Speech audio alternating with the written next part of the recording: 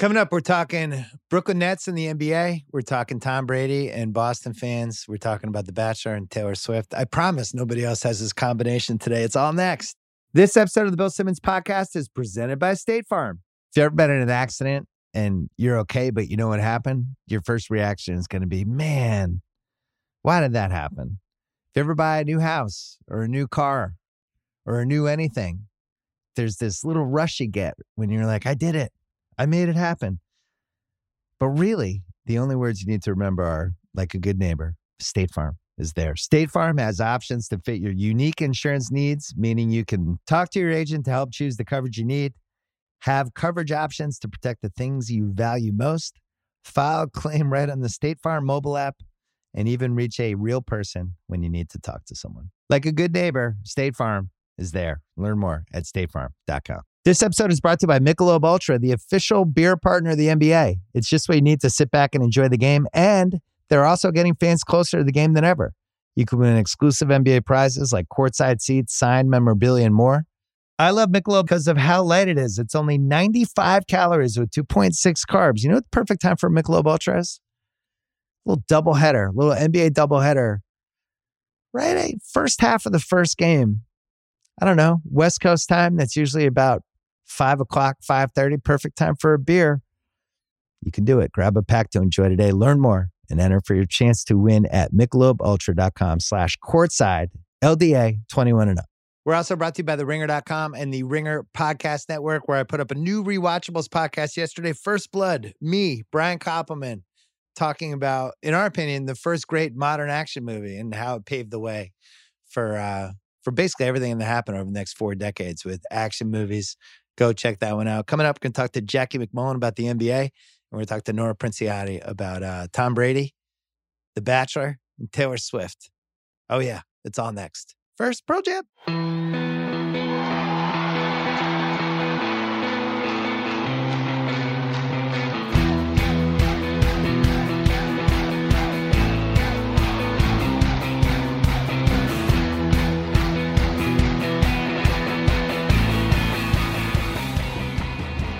All right, Jackie MacMullan is here. We're taping this on Tuesday morning. Watch Brooklyn play in Milwaukee last night in a game that was shockingly, ridiculously entertaining. And you could kind of see the future of the East playing out.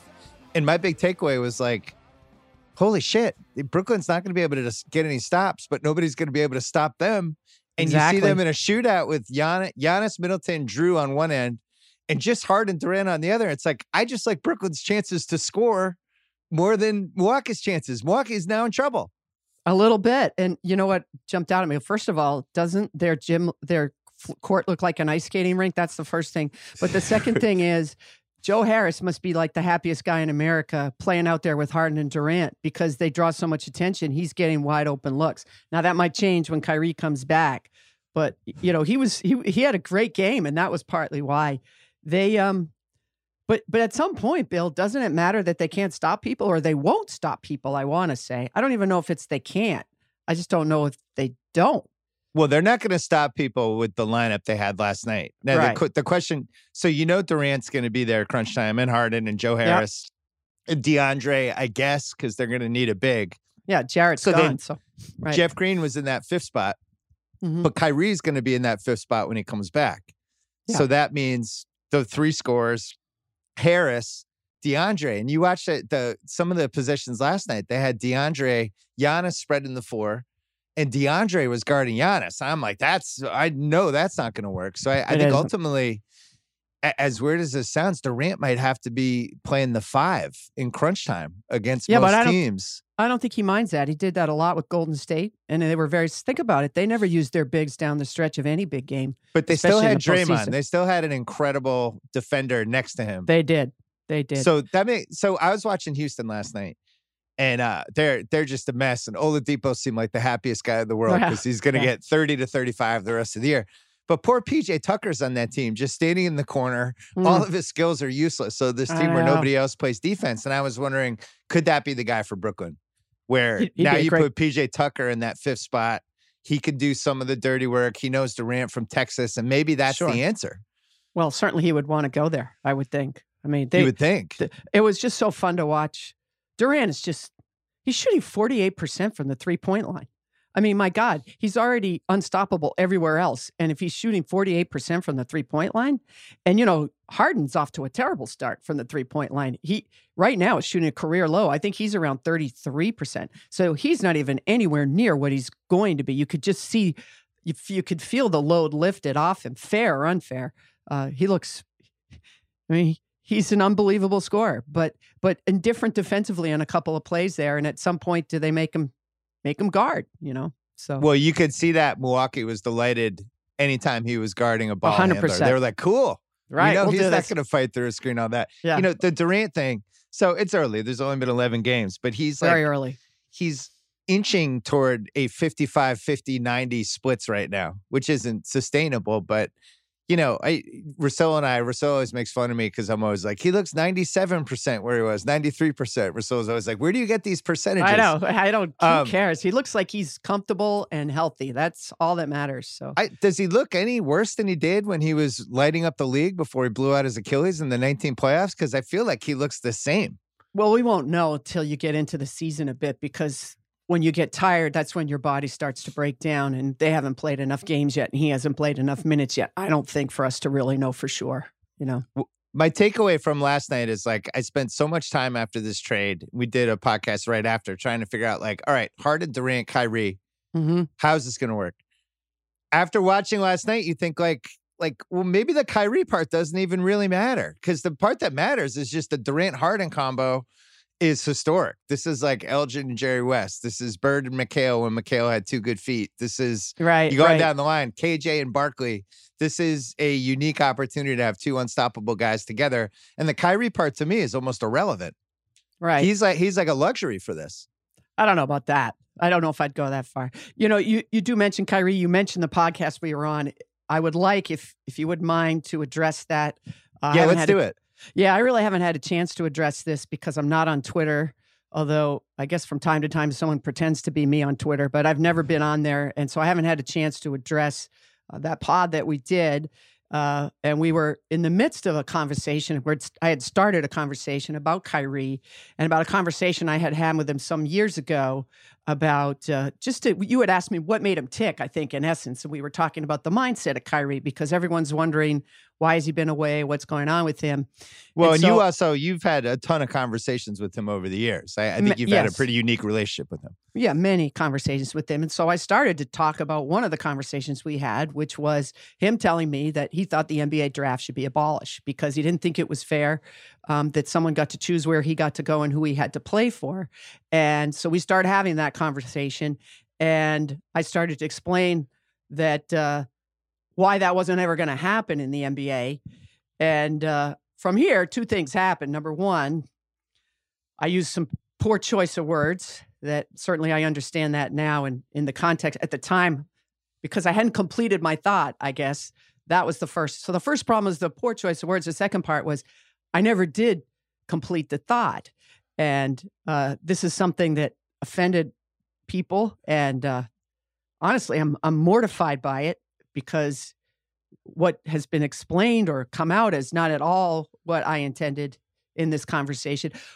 If I'd continued the conversation, which I didn't, was that as Kyrie and I started talking about this, I was saying to him that the NBA would never allow players to just come in and the way and commiserated with him to some degree about the idea that if you're a great young player coming out of college, you have 4 years probably going to be with that team because they have your draft rights, and that's how it's structured. So, that conversation that I had with Kyrie went on to many other things that day, and what it made me realize, now this is, I think, 2 or almost 3 years ago, because one of the things I object to is I'm hearing that people thought I was criticizing Kyrie. It was sort of the opposite, because what I learned from this conversation with him, and it was quite a long one, was him talking about the idea that he wanted to be. He was very in tune with social justice, that he wanted to be an advocate.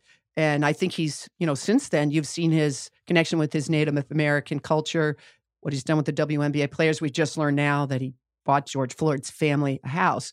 And so what I wanted to get to, or what I wanted to explain that day, was that this is something I saw a long time ago. I knew he was very passionate about this. So And that's not, this is long before George Floyd or Breonna Taylor or Jacob Blake or any of that. So that's where I had hoped to take that conversation in the podcast. Our conversation veered from there.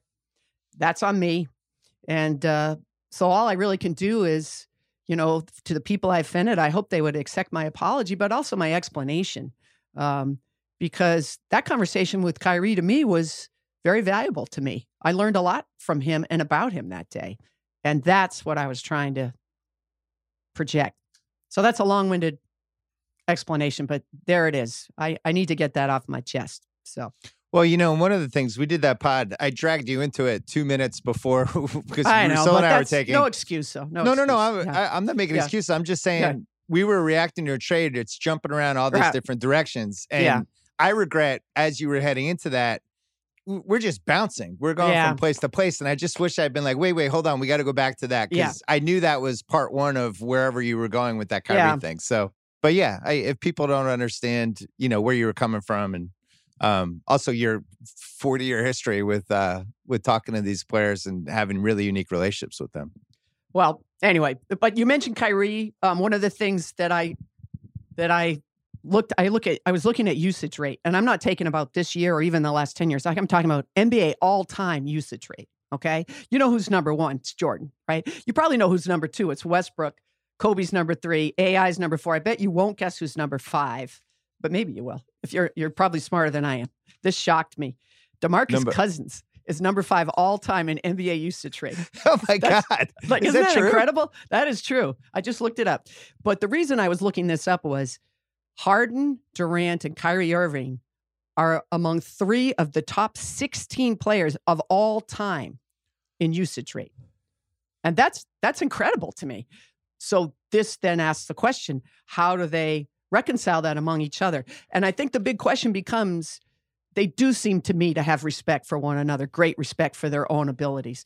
But I know how these guys work, and so do you. They all think in their heart of hearts, they're the best. They're the best. Even though someone might have more credentials, they all believe they're the best. So can they all find a way to, mete out this, I'm going to take the shot pie, I'm going to have the ball in my hands? Because that's the one thing I noticed when I was watching last night, because it really was fun to watch. Who had the ball most of the time? Harden. Kyrie needs the ball to do what he does.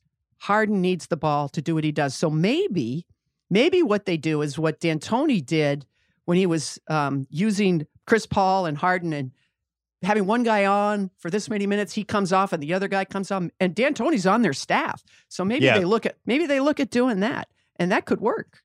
Well, so you figured Durant's the constant. Harden plays 32 minutes a game. Kyrie plays 32 minutes a game. You really only crisscross them a couple times, and you crisscross them at the end. At the end, the last 3 minutes, last 5 minutes, they're all on the court together. And, it wouldn't be the worst thing to preserve James Harden's minutes, who's played the most minutes of anybody over the last several years, and Kyrie, who has an injury history. I think, I wish I had thought to call D'Antoni about it, but, he had the whole blueprint right there. He did it, and they did it pretty successfully. That was the hamstring year. They almost made it. So there's 2 things that make me suspicious about this plan. The more, especially after watching last night. One is, we know Kyrie can float in and out of games in a good way. I don't mean that in a bad way, because he was with LeBron. LeBron had the ball a lot. Yep. And he figured out little pockets to take over in games. And then those Cavs teams, Kyrie would have these moments where he would just get hot and LeBron would be like, cool. And he would just ride Kyrie for 8 minutes. Otherwise, he would take over when LeBron wasn't in the game, or he would take over these little pockets, or if they had the right matchup, whatever. Right. And they kind of learned how to do that. And he was 24, 25 points a game, that I think his last Cleveland season. But who wasn't happy about that? Kyrie Irving. All right. So I think you have to go back to, first of all, why wasn't he happy in Cleveland?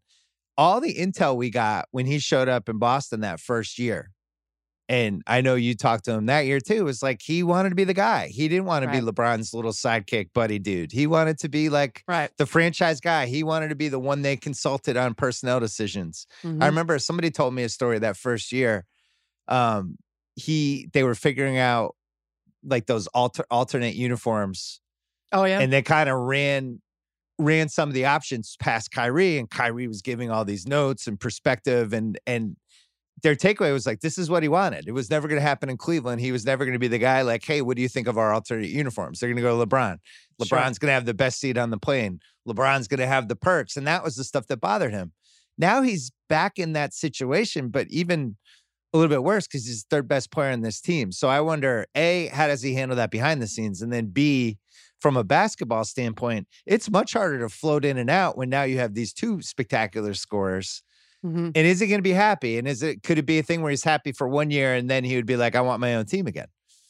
I don't know the answer. And I think the one thing Doc Rivers always told me was the guys you want when you're putting guys together, the hungry guy, you want the guy that hasn't won yet.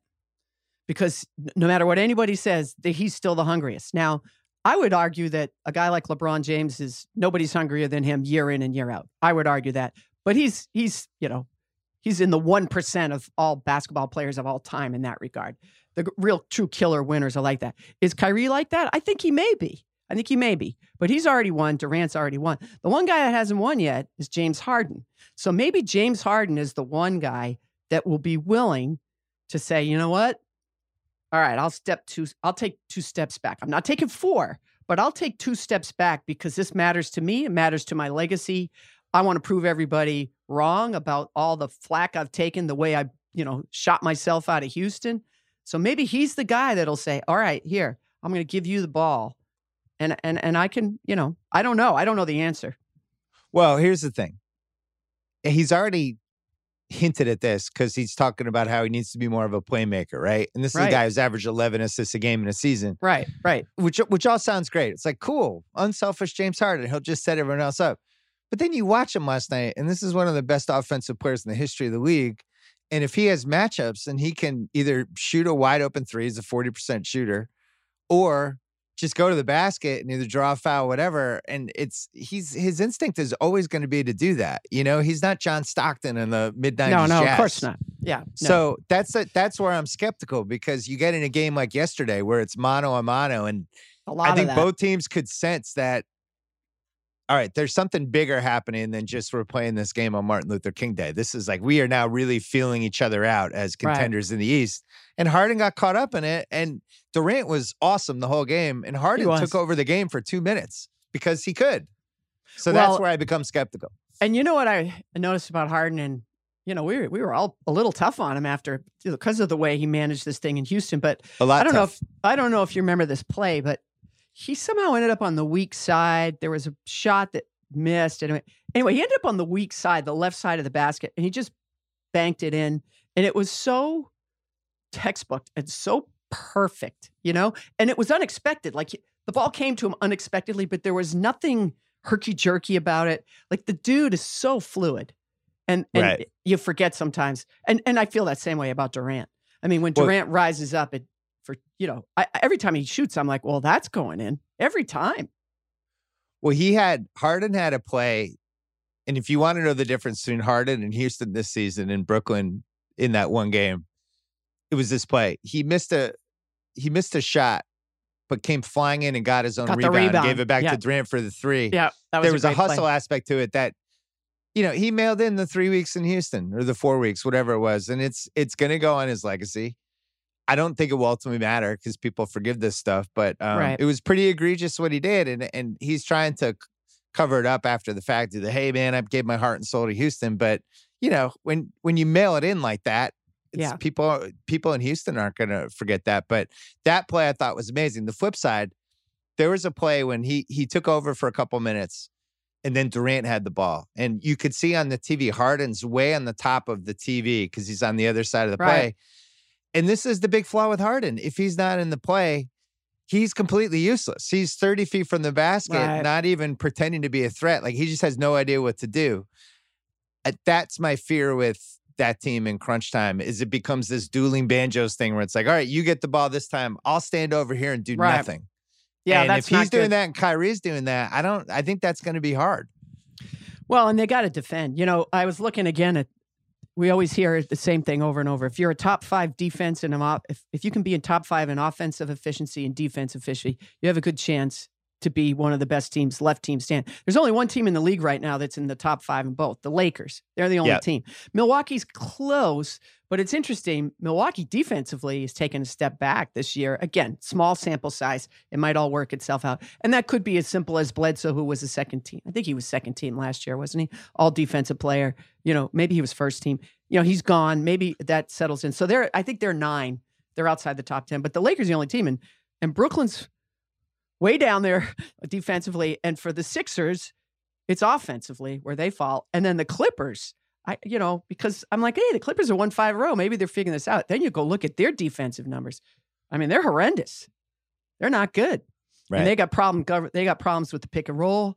They're not really defending the 3-point line particularly well. And you look at it and you say, how is this possible? You have Kawhi Leonard, one of the greatest defensive players in the league scene in the last several years, Paul George, and Pat Beverly. Like, how are they not closing out 3-point shooters on the perimeter? That doesn't make sense to me. Well, see, the Clipper fans I know are all excited. They feel like the team's coming together. They have a little 5-game winning streak. Well, because they beat the hell out of Indiana this weekend. They did. I mean, they have talent, and I picked them last year, and I really thought they were going to get it together, and it feels like they're getting something together here. And I think Ty Lue, I think he's got their attention, and I think they're responding to him. But I think I looked at the defensive efficiency ratings; they're down around 22. Like, that's just not going to get it done. I want to talk more about Brooklyn, but let's take a quick break. This episode is brought to you by Michelob Ultra, the official beer partner of the NBA. It's just what you need to sit back and enjoy the game, and they're also getting fans closer to the game than ever. You can win exclusive NBA prizes like courtside seats, signed memorabilia, and more. I love Michelob because of how light it is. It's only 95 calories with 2.6 carbs. You know what the perfect time for Michelob Ultra is? A little NBA doubleheader. Right? First half of the first game. I don't know, West Coast time. That's usually about 5 o'clock, 5:30. Perfect time for a beer. You can do it. Grab a pack to enjoy today. Learn more and enter for your chance to win at MichelobUltra.com/courtside. LDA 21 and up. So I was thinking about this last night, watching Brooklyn match up with Milwaukee, which is actually a good matchup for them. It is. Favors Brooklyn, and I feel. They probably have to improve. So the two decisions they would have to make crunch. I'm basing all this on crunch time. I just care about the last 5 minutes. Right. Just like every other NBA fan, huh? Well, this is when the game gets decided, as we saw last night. So Jeff Green was out there and DeAndre's out there. I think DeAndre has been a C- for a couple years now. And I'm not sure he can be out there in crunch time. To me, he's not a lot different than what the Lakers had last year with JaVale and Dwight Howard and people like that, where ultimately, if you're trying to win a title, I'm not sure he's out there. Right. And I actually think their destiny would be Durant at the 5 with the 4 who can switch on D and guard bigger guys, things like that, like a PJ Tucker type. I was going to say, because who is that on their roster right now? It's that they don't have it. Right. Okay. But you almost have to think about this, the teams they have to beat and what that 5 would be, and whether the question is, we're just going to outscore them. That's fine. We know we're going to get killed in the other end. Or are we actually going to try to get stops? Because the legacy of this league is you need stops. Always. That's how you win titles. The reason the Lakers won last year wasn't because LeBron and Anthony Davis are awesome offensive players. They got stops.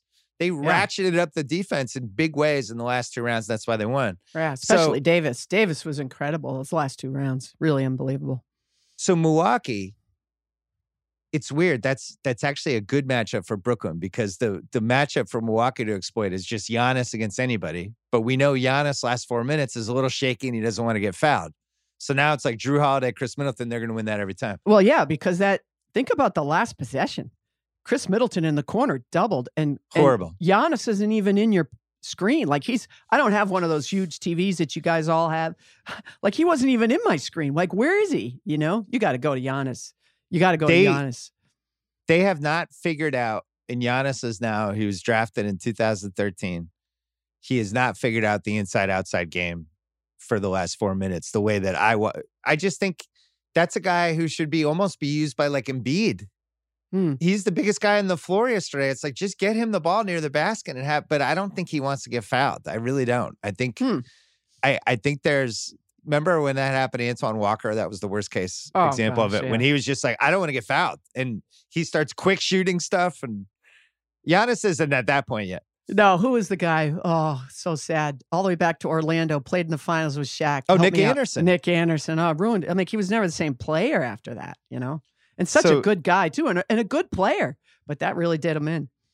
Giannis is 10 free throws a game, and he's under 60% right now. But you can really feel it in the last couple of minutes of the game. Anyway, so I think Brooklyn, Milwaukee, that's actually a good matchup for Brooklyn right now. The one that I think worries me if I'm Brooklyn is Philly. Yep. Because you have the Embiid piece that means DeAndre has to play. Right. And Embiid is on a mission, man. He is, if he can stay healthy, and he has so far, and they've done a good job, his minutes aren't outrageous. He's just, I'm telling you, in talking with him, he's like mad. He's embarrassed. He's on a mission. I want, it's going to be so interesting to see going forward. Like this, do they have Harden remorse? I mean, we'll be talking about that all year, I guess, right? Does Philly have Harden remorse? I don't know. That was how we last week when we did the pod. That was my big takeaway.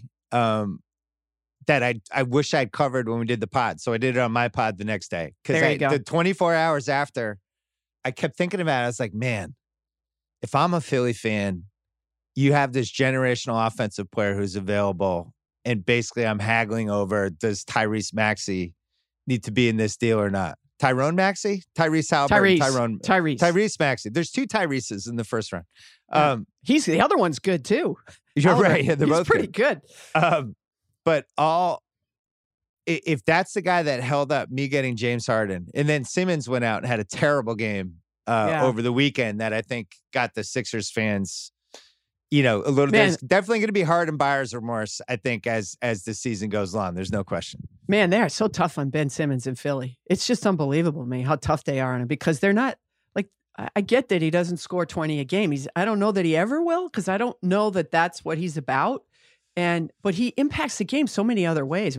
I think I voted him second or third for defensive player of the year last year. He's. I think I voted second for him. Yeah. I mean, he's like really a great defensive player, and he's, we know about the shooting. I mean, I don't even want to talk about it anymore because it's, I feel like I jinxed him. I did a piece on him last year, talking ad nauseum about it, and I don't think he took another shot the rest of the year after we wrote it. But there are ways. We've talked about it. Open floor transition. There are ways he can be great.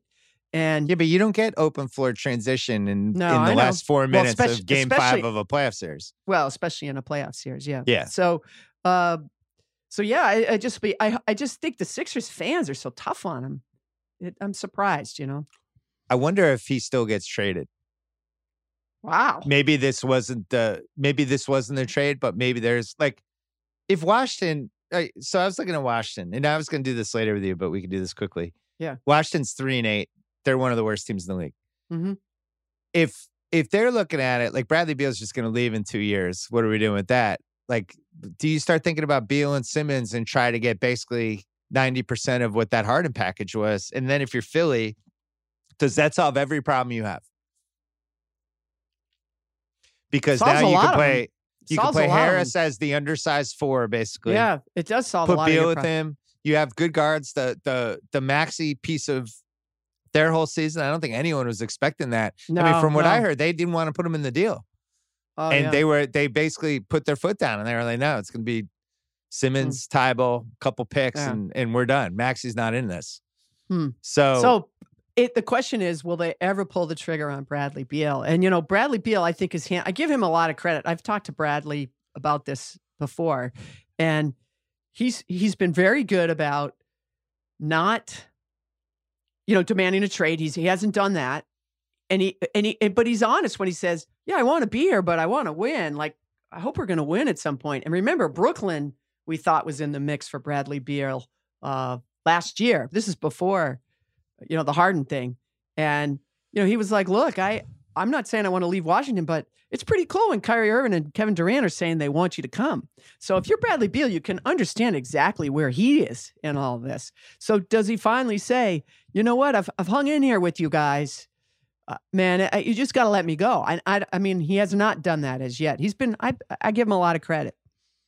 Hold this thought because I want to come back to it later. Okay. The Philly matchup for Brooklyn involves them slowing down Embiid, which means DeAndre has to play. And again, I'm not convinced that DeAndre is a crunch time center on a team that wins the title. I think that could be a tough matchup. But really, the team they need to think about is the Lakers, because the Lakers are going to be in the finals, barring an injury. Right. Yeah, well, Lakers are far and away the best team right now. The team that we saw yesterday trying to defend Anthony Davis and LeBron James at the same time, it's just going to be a disaster. Yeah, right. Who guards LeBron? What do you do? Well, I guess Durant guards LeBron. Yeah, he can. Durant, we've seen Durant do it. Oh, Durant definitely guards LeBron, but who guards Davis? It's not going to be DeAndre Jordan. No, I don't think it. Well, you need like a three-headed DeAndre Jordan. You need Jared Allen is who you need. Right. But without Jared Allen, you don't have Harden. No, that's it. But I will say this about the Lakers too. When you look at them as constituted, it's those two guys, and then so who's your third option? I still don't know this answer for the Lakers. Clarity. Yeah, who's your third? It seems like Schroeder's been. He's been really fun. Carrying himself like a third option. I don't know ultimately if that's his destiny, but I think he's been really good. I think he's been their third best player.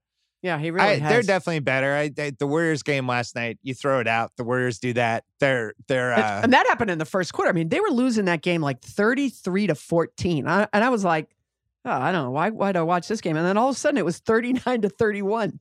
I mean, it's incredible, you know?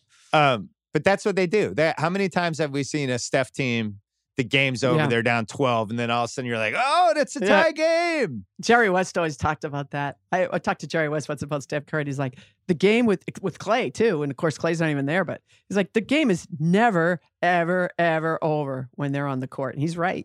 It's kind of fun. So I'm throwing that game out. I still think the Lakers are the best team. I do, too. The only way for Brooklyn to beat the Lakers in a series would literally be to just outscore them, where it's just they're just trading baskets. And by the way, they're making more of them. Yeah, and they could. They absolutely could. Boy, wouldn't that be something? It'll be like 154-152 or something. Which is fine, crazy. But I've just never seen anyone win a title that way. And I think that's the key point is, okay, that's how they would have to beat them as presently constituted. We don't know what trades, what buyout guys, all that stuff. But as presently constituted, that's the only way they beat the Lakers is it's 140-136. And we've just never seen anyone win the title that way. Right. And well, except for in the ABA. But then the other thing is, if I'm the Brooklyn Nets, I don't want Kevin Durant having to guard LeBron James for 36 minutes a night in a series final. I don't like that. I don't like that notion. I don't think it's good. It's a good plan physically for Kevin Durant. And again, I ask. Well, but that's a really key point because he's coming off the most serious injury I feel like you can have as an athlete, and they're already putting a pretty big workload on him. He's doing a lot on both ends. He's been great, but we're 11 games in. No, that's it. So that's the other reason if I'm Brooklyn, I have pause against the Lakers because LeBron, I still think at this point of his career, he doesn't take a ton of threes anymore, but you put him in the post, he can bowl over almost anybody. Right. Even Durant. Even Durant. Oh, yeah. So Clippers, I think they're fine. They match up okay with that, barring some sort of trade. And then there's really nobody else. So really, the three teams, I guess we'll throw in the Clippers just for the hell of it. So the four teams they have to worry about are Milwaukee, Philly, Lakers, Clippers. I don't see how they could ever get stops against the Lakers. And maybe it doesn't matter. It might not. I mean, they might decide that it doesn't because they don't have the personnel to do it. But I think, to your point, I just don't think they're done, Brooklyn. And PJ Tucker's a good name. There'll be other players. There always is. There are always players available as we get closer to. I don't even know what is the trade deadline. I thought March, they moved it. Didn't they move it to like March this year? Yeah, I think it's March. It's so hard to keep track, and things will happen. And well, one thing they have that is kind of an amazing trade piece is Dinwiddie's contract, which is 11.5. He can't come back anyway. He's gonna be a free agent. Right. So it's basically you have that as an expiring contract. TLC is making 1.8. Shamit's making 2. Wow. Jeff Green's at 1.6. Basically, they could add up. They could get into the mid whatever. But the reason I bring up Dinwiddie is they could Tucker's making $8 million a year. And they could easily do some sort of flip with Tucker. Yeah. And Tucker's Tucker's going to end up on a contender. The question is, who's the contender? Yeah, he's this year's Robert Covington. You know, Robert Covington was who everybody wanted. And Tucker, I worry about him with mileage too. I mean, think of all the minutes he played at center last year. Good God, crazy. But he's a guy you want on your team. There'll be a lot of guys that'll be available, I think. Like, you know, for your Boston Celtics, they have that huge trade exception from Gordon Hayward. And, you know, we keep saying Aaron Gordon. At some point, is Aaron Gordon actually available? You know, because Orlando, they've lost Markelle now for the year. Isaac's out for the year. They're starting to slip a bit. They can't score. And, you know, do they move on from Aaron Gordon, who really hasn't played that well this year? But actually, let's take a break because this is a really good segue into the next topic I want to hit. This episode of the Bill Simmons podcast is presented by State Farm. If you've ever been in an accident and you're okay, but you know what happened, your first reaction is going to be, man, why did that happen? If you ever buy a new house or a new car or a new anything, there's this little rush you get when you're like, I did it. I made it happen. But really, the only words you need to remember are, like a good neighbor, State Farm is there. State Farm has options to fit your unique insurance needs, meaning you can talk to your agent to help choose the coverage you need, have coverage options to protect the things you value most, file a claim right on the State Farm mobile app, and even reach a real person when you need to talk to someone. Like a good neighbor, State Farm is there. Learn more at statefarm.com. This episode is supported by State Farm. If you've ever been in an accident and you're okay, but you know what happened, your first reaction is going to be, man, why did that happen? If you ever buy a new house or a new car or a new anything, there's this little rush you get when you're like, I did it. I made it happen. But really, the only words you need to remember are, like a good neighbor, State Farm is there. State Farm has options to fit your unique insurance needs, meaning you can talk to your agent to help choose the coverage you need, have coverage options to protect the things you value most, file a claim right on the State Farm mobile app, and even reach a real person when you need to talk to someone. Like a good neighbor, State Farm is there. Learn more at statefarm.com. All right, so I was looking at the standings, and it's early. Everybody's played between, I don't know, 10 and 14 games, something like that. But shorter season. 72 games, maybe less with the COVID stuff. Maybe teams end up 69, 70, somewhere in there. And you start thinking about, like a team like Miami, they barely won last night. They're 5-7. There hits a point in the season where it's like, okay, we can't fuck around anymore. Like we can't be the 12th seed. There's 2 weeks of the season to go. I'm not worried about them. But they have COVID issues. I mean, Jimmy Butler and Bam have been out for COVID issues. They'll be fine. Yeah. But there is going to be a point with one of these contenders, whether it's New Orleans, Denver, Dallas. Dallas has been ravaged by injuries, COVID, this stuff. One of these teams is going to be in like the 11th spot with 2 weeks to go going, holy shit, like we're going to be in the play-in tournament. And we might not even have a home game. This is bad. Right. But the thing I want to talk about was the concept of hopelessness right now. How many teams are hopeless? If you look at the standings, because right now Detroit is 3-10. I would say they're hopeless. Minnesota is 3-9, but the Warriors get their top 3 protected first round pick. Now you can't really guarantee you're going to be in the top 3 by tanking because they changed the tanking rules. So if I'm Minnesota, let's throw Detroit out. Actually, you know what? Let's take this one at a time. Detroit is hopeless for a variety of reasons. One is that the Blake Griffin thing's really sad. Oh, it's so it's awful. Like over. Yeah. And I also how do you let Christian Wood go? I mean, he's been great. Not good, great. So yeah. Well, it feels like there was more there behind the scenes when somebody is that happy to let a young guy go. And he had a lot of issues coming out of college, and who knows? There must have been some sort of thing. Yeah. I agree with you. I couldn't believe, why not just pay him if you're going to play Plumlee $25 million? But the Blake thing, it's sad. It reminded me of LJ and the Knicks near the end, when the guy that UNLV LJ was this dynamo. Yeah, and by the time he got to the Knicks, he was just like basically a spot up shooter. Yeah. and down low to the ground. And that's kind of what you see from Blake now, where he's just shooting threes. Yeah. He's had 9 surgeries, and I was in the camp. I would trade for him. This comeback year, really? It's yeah, no, I don't think so. No way. I don't think so. No, and I remember talking to Dwayne Casey about it. Must have been last year, I guess. The idea, or maybe 2 years ago, when the idea of extending Blake's range, that made sense for his inside game. But now that's not really why it is. Now it's just extending his range because he doesn't have the lift he needs to get things done. So it actually made me feel. It made me feel old watching him in this respect. I remember the first year at Grantland. That was also the first year of Lob City, and I had the Clipper tickets forever. Mm. And all of a sudden, and Blake, you could see the seeds because him and Baron Davis definitely had something the year before. But then Chris Paul shows up. And he was just so fucking exciting. He was above everybody. A lot like what Zion's like now. And it doesn't seem that long ago. You're talking it was a long time 9 ago. years ago. But then it is like, ago. that was a long 9 years ago. Yeah. Like my daughter was 6 going to those games. Now she's 15. Yeah. Anyway, Yeah. Detroit's hopeless. Minnesota is an interesting one. They're 3-9. They're in a brutal conference. They've had all kinds of issues. And Towns has had like the year from hell. He really has. Did you know that they have the worst point differential of anyone in the league, -10? That's not a good sign. No, it isn't. At D'Angelo, it comes down to, can D'Angelo Russell work? And so far, can he give them what they want? And so far, I'm not sure that D'Angelo. I mean, he's got to fill it up for him while Karl Towns is out. But can he defend? Ryan Saunders wants to build around defense, and that's not happening.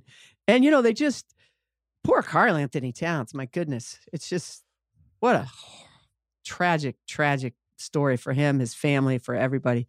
And, Anthony Edwards, he needs Karl out there to help him. He needs Karl to guide him. So I don't think you can even make a judgment on him, really. Well, the bummer for them, I thought they should have taken Wiseman.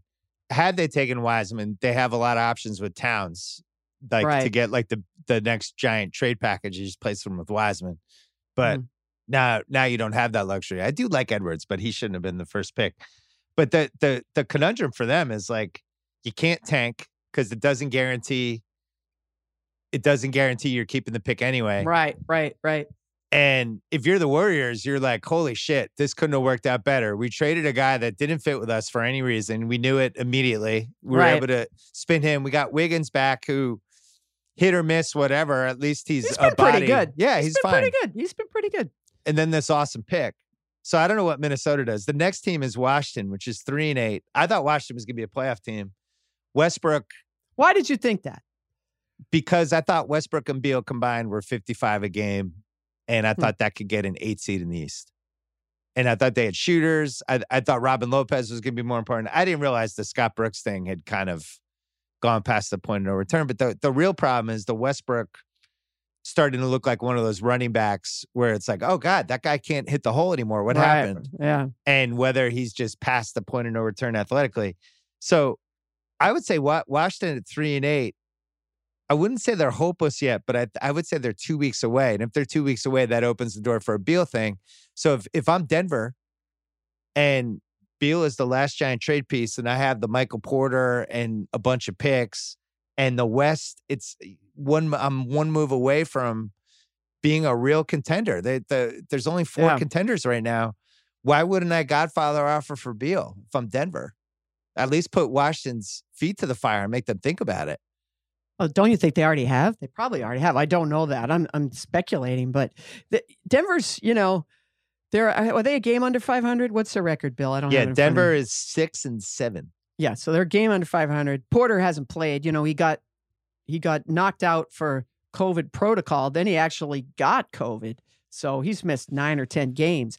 And they miss him. Look, one of the reasons they didn't pay Jeremy Grant was because they're thinking down the road, we're going to have to pay Michael Porter Jr. someday because he's that good. And I just remember, the thought with Denver was in this offseason, they had 3 bigs that were all free agents, Millsap, Plumlee, and Grant. And their thought was, well, we got to keep, we're going to lose one. We'll keep 2 of the 3. Well, they lost Plumlee. And I know he's not a fan favorite because of some of the, lapses that have happened with him, but he's a big body who fit into what they were trying to do defensively. And Denver's they've been horrible defensively. Jokic has been an MVP candidate. I mean, he's been incredible. Totally agree. Yeah, and Jamal is. I'm not surprised that Jamal hasn't started out of the gate. I think you and I talked off the pod about this, because if you go back and look at what he was doing, the amount of minutes he was playing, and by the way, through injuries, like 2 or 3 little injuries, that kid is so tough. He's going to play through everything, and he did. And I think to expect him to come back like that, like what was going on between him and Donovan Mitchell, is crazy. And the truth is, they didn't need that from him if Michael Porter Jr. got off to a great start, and now you've got your 3. So I understand what you're saying about Beal, because Beal's tremendous. He's leaving the league and scoring again.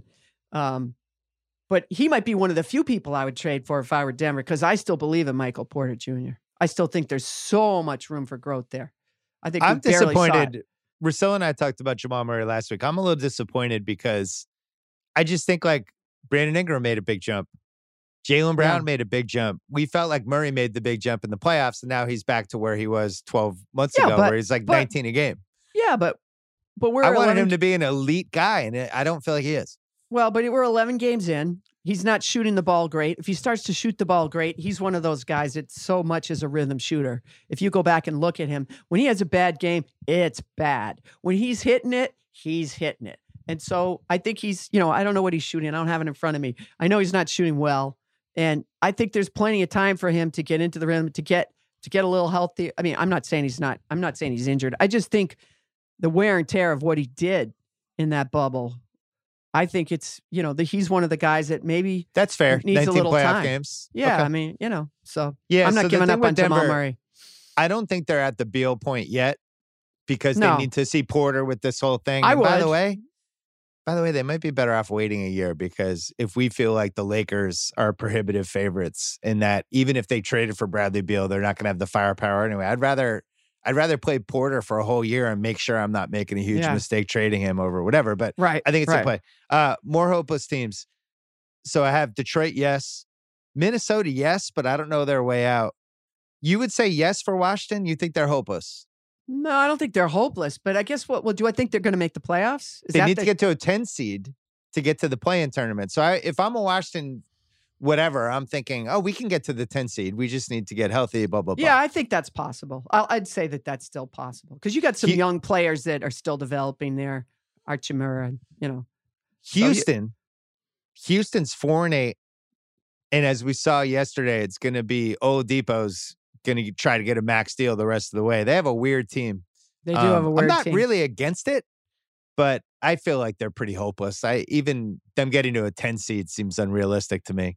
Well, if I'm a Houston fan, I'm worried about John Wall's knee. Guy has a sore knee. He's out. He's been out a few games. That to me was a big red flag, because he wants to be there. He bought in. If Oladipo buys in, as you know, that's half the battle sometimes. It's just getting everybody to believe that it can go on. And that's why Golden State's such a cool story, because, everybody wants to write them off once Clay went down, but like, they're just not having it, and maybe Houston could be that kind of team. Like, well, we're just not having that. We'll see. So I'm not counting them out yet. There's an important Houston wrinkle. The Thunder have their pick, and they have the rights to swap that pick for either their own pick or the Miami Heat's pick. But the Rockets pick is top 4 protected. Top 4 protected. It won't be top 4, I don't think. It could be if the Rockets are like, you know what? We need to be the top 4. Yeah, maybe. Let's like gut this thing. Yeah, well, then that follows suit with PJ Tucker and other pieces moving along then. Right. Yeah. Sacramento is 5-9, but getting their ass kicked lately. They're minus 9.3. They score, but they can't stop anybody. So I don't know what they do. They can't trade Fox. They just sign him. They're not trading Halliburton. Barnes is a possibility for the Celtics trade exception. He is a possibility for the trade exception. Yeah. And he could, he's not your first option. Probably not your second. Well, he wouldn't be. He'd be your 4th option on that team.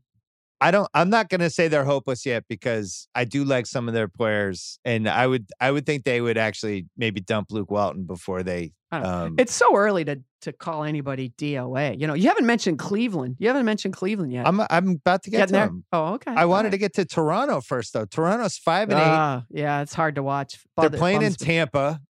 Yeah, I feel so bad for them. Think about them. They had to go a month early to the bubble. Now they're playing in Florida. And, again, you talk about their free agents. They had a bunch of free agents. Van Vliet was a free agent. Gasol, Ibaka. So that Van Vliet was obviously the priority.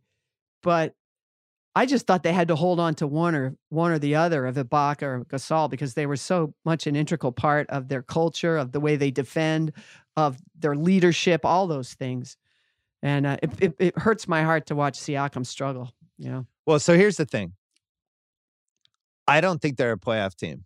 I don't see a scenario where they get hot and it's like Raptors culture, all that stuff. I just think their bigs have gone south and Siakam's not the same guy that he was a year ago. And I think the league also kind of knows how to defend him. It reminds me a little of what happened to Antoine 2003 range, where the league just kind of figured him out. Yeah. We know Masai is ruthless.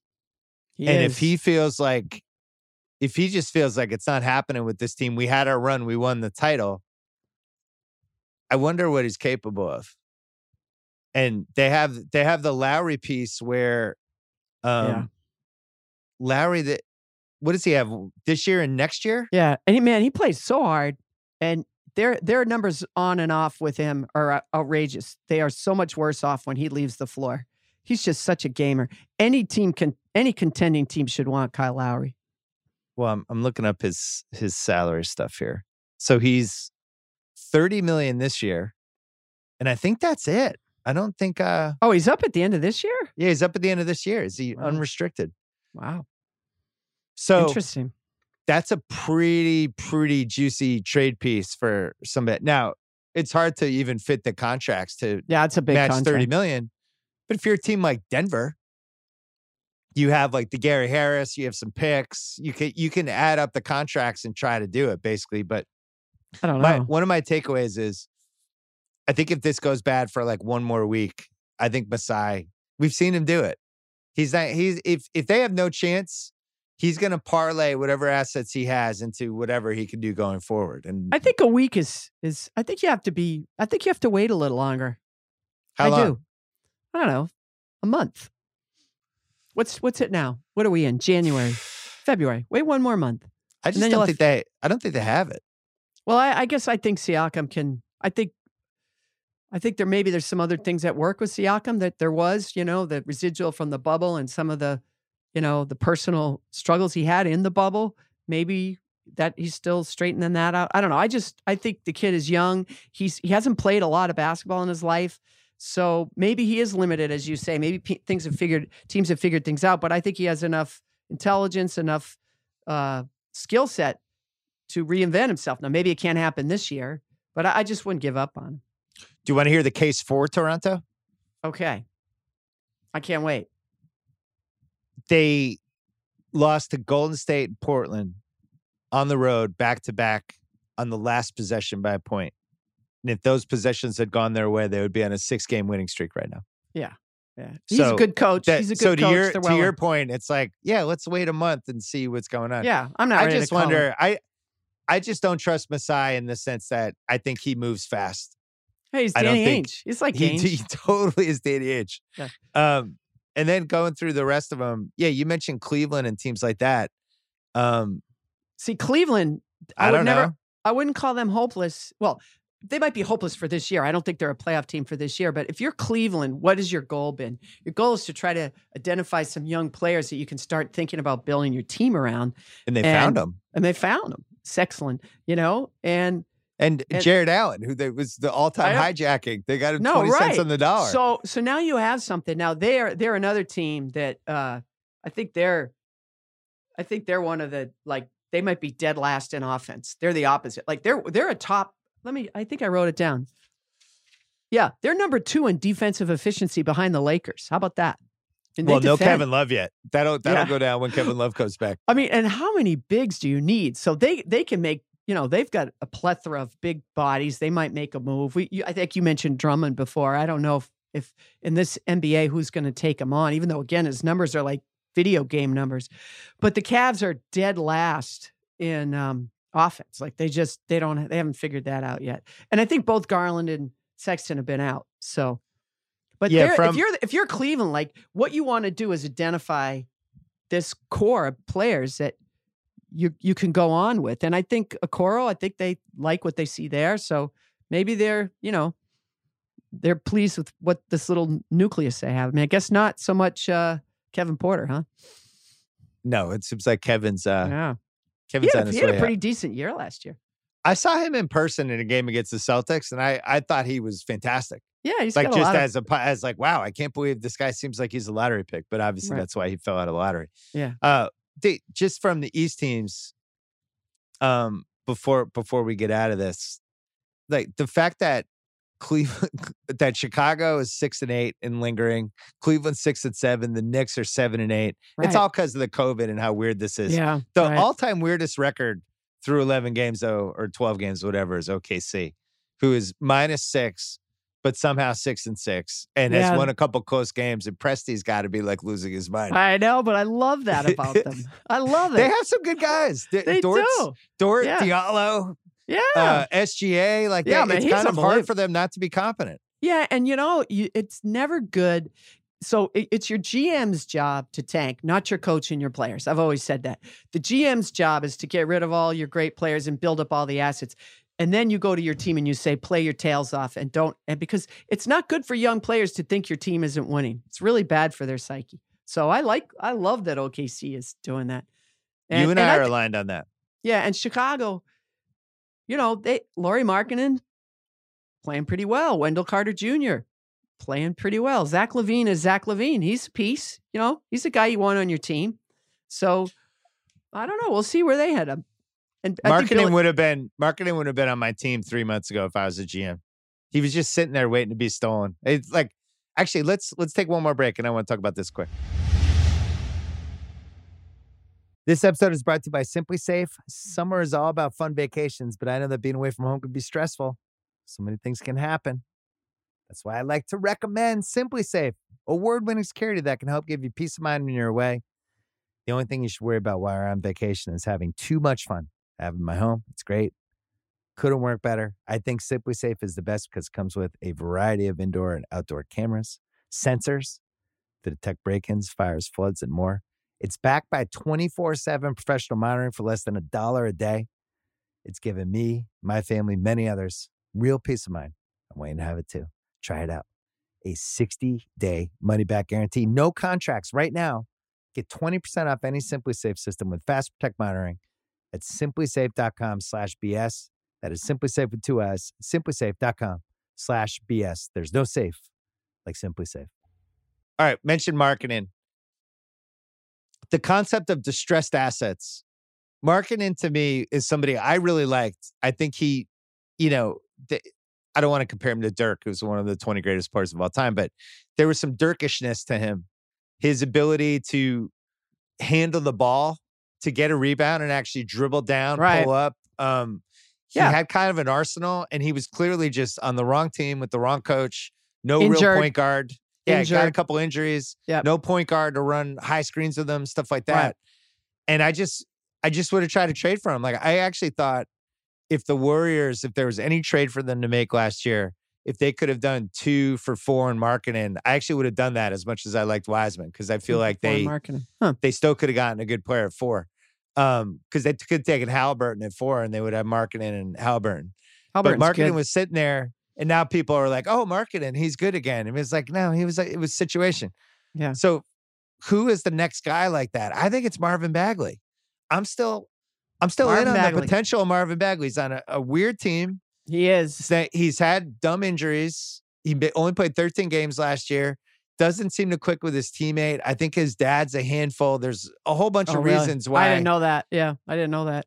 I think there's a whole bunch of reasons you could get him for 50 cents in the dollar in about a month. So where are you putting him?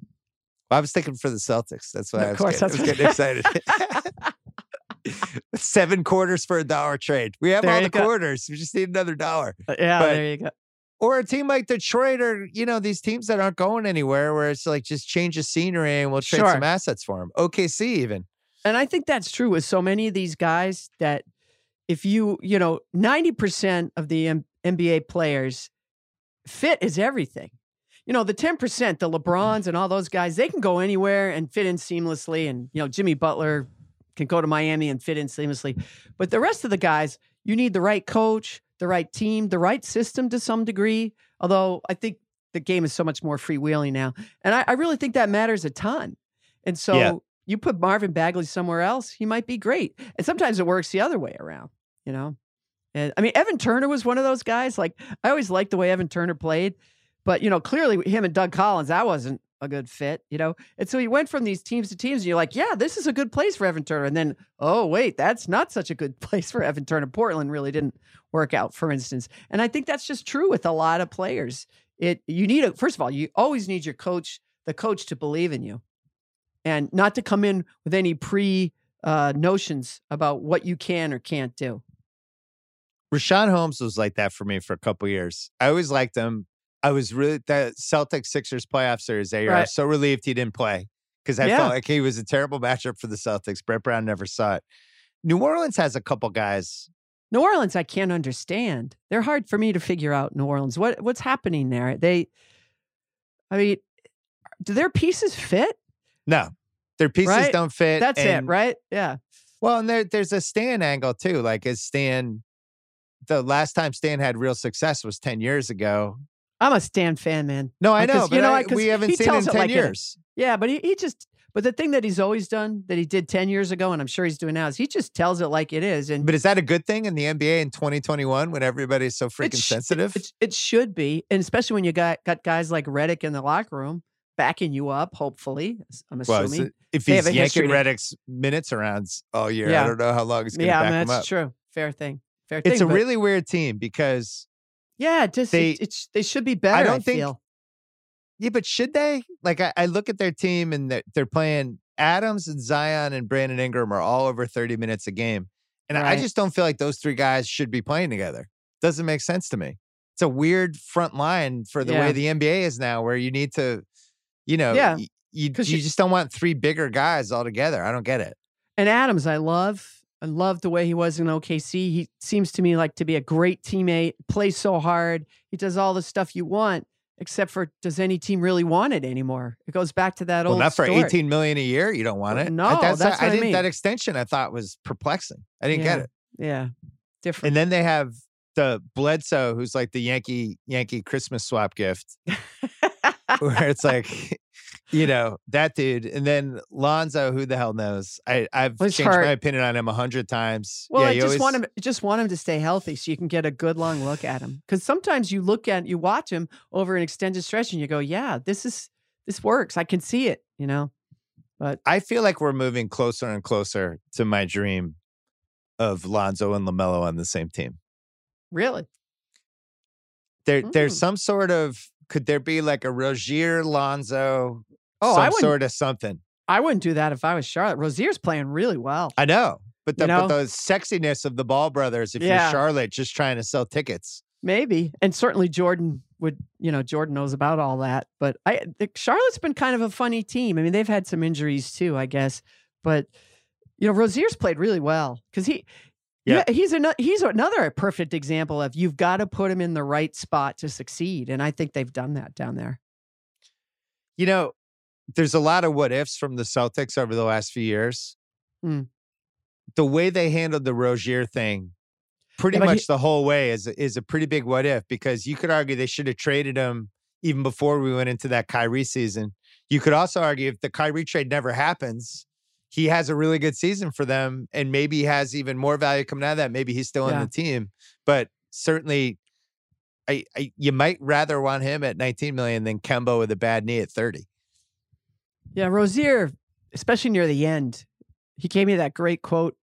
He said, I feel like I went from being in the front seat to the passenger in the back, because that's really what happened to him, and he just couldn't reconcile it. He just couldn't manage it. And I think it caused some problems in that locker room. There's no question about that.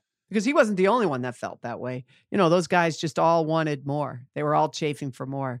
And so I don't think I thought they were going to trade him at that deadline the year before, right before they should have. That's when they should have.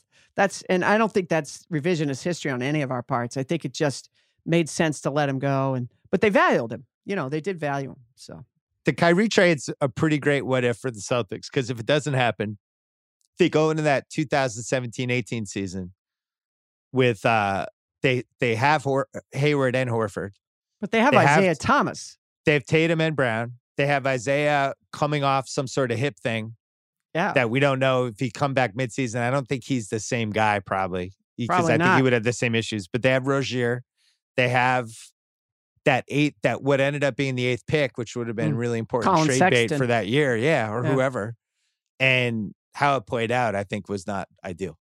No, but if I were Danny Ainge and if I were the Celtics, you do it every time. Do it every single time. Every time. Every totally. single time. Yeah. Totally. I mean, Kyrie's he's complicated, man, but he can play. He can play. Russillo and I always do this, the top 5 guys, but there's more than top 5. Mm-hmm. If you were going to say the elite top group. Yep. I have space like this: LeBron, Giannis, Luka. Slight drop off. Okay. Davis, Kawhi, KD, Jokic, Curry, Harden. Tweak of a drop off to Dame and Joel. You could argue we have 11 top 5 guys. First question: would you put Dame and Joel with the other 9? I would, and I might even put Dame a little higher. I'm a huge Dame Lillard fan. Me too. And if you put him on some of these other teams, he'd be even better than he is. Although CJ McCollum, poor guy, before he got hurt, he had made 63 threes before he got hurt. 63. Like, that's, I think, 9 more than anybody else. And that's a lot. Like, he was really shooting the lights out of the ball. So, I'm a big Dame fan. So we have 11 top 5 guys now. Because when you say, he's a top 5 guy. Yeah, I hate that. used to be able to say that in the old days. Right. I never say it because then, my son always plays this game. And I go, well, those guys did. He goes, yeah, but you forgot, and I'm like, oh, you're right. I did. So, what about Jason Tatum? Next level down? You can't give it to him. Yeah, next level down. Yeah. I think to be a top guy, there's a consistency that goes with that. Yeah, and he isn't there yet. Yeah, fair. Jokic, it's like if Jokic is on TNT, I know he's going to put up 26, 12, and 15. He just is. But yeah, I mean, you think like LeBron, Giannis, Luka, Davis, Kawhi, Durant, Jokic, Curry, Harden, Dame, Joel. Just those top 11. That's as deep as anything we've had since the early 90s when you were covering, I don't know if you were the Globe or Sports Illustrated at that point, but when we had the Jordan class and all those guys, but then we had the new wave of guys too, and then all of a sudden they kind of all collided. It did. Everybody had an awesome guy. And that was when the league was really fun. So I'm hoping maybe that'll be the case again. The fact that the Warriors are fun again, I think has been a huge asset. Oh, I think everybody wanted that. And Steph's the most lovable superstar maybe ever. No one gets mad at Steph. No one dislikes Steph. It's funny. He's because he there's one person that dislikes him. Who's that? LeBron.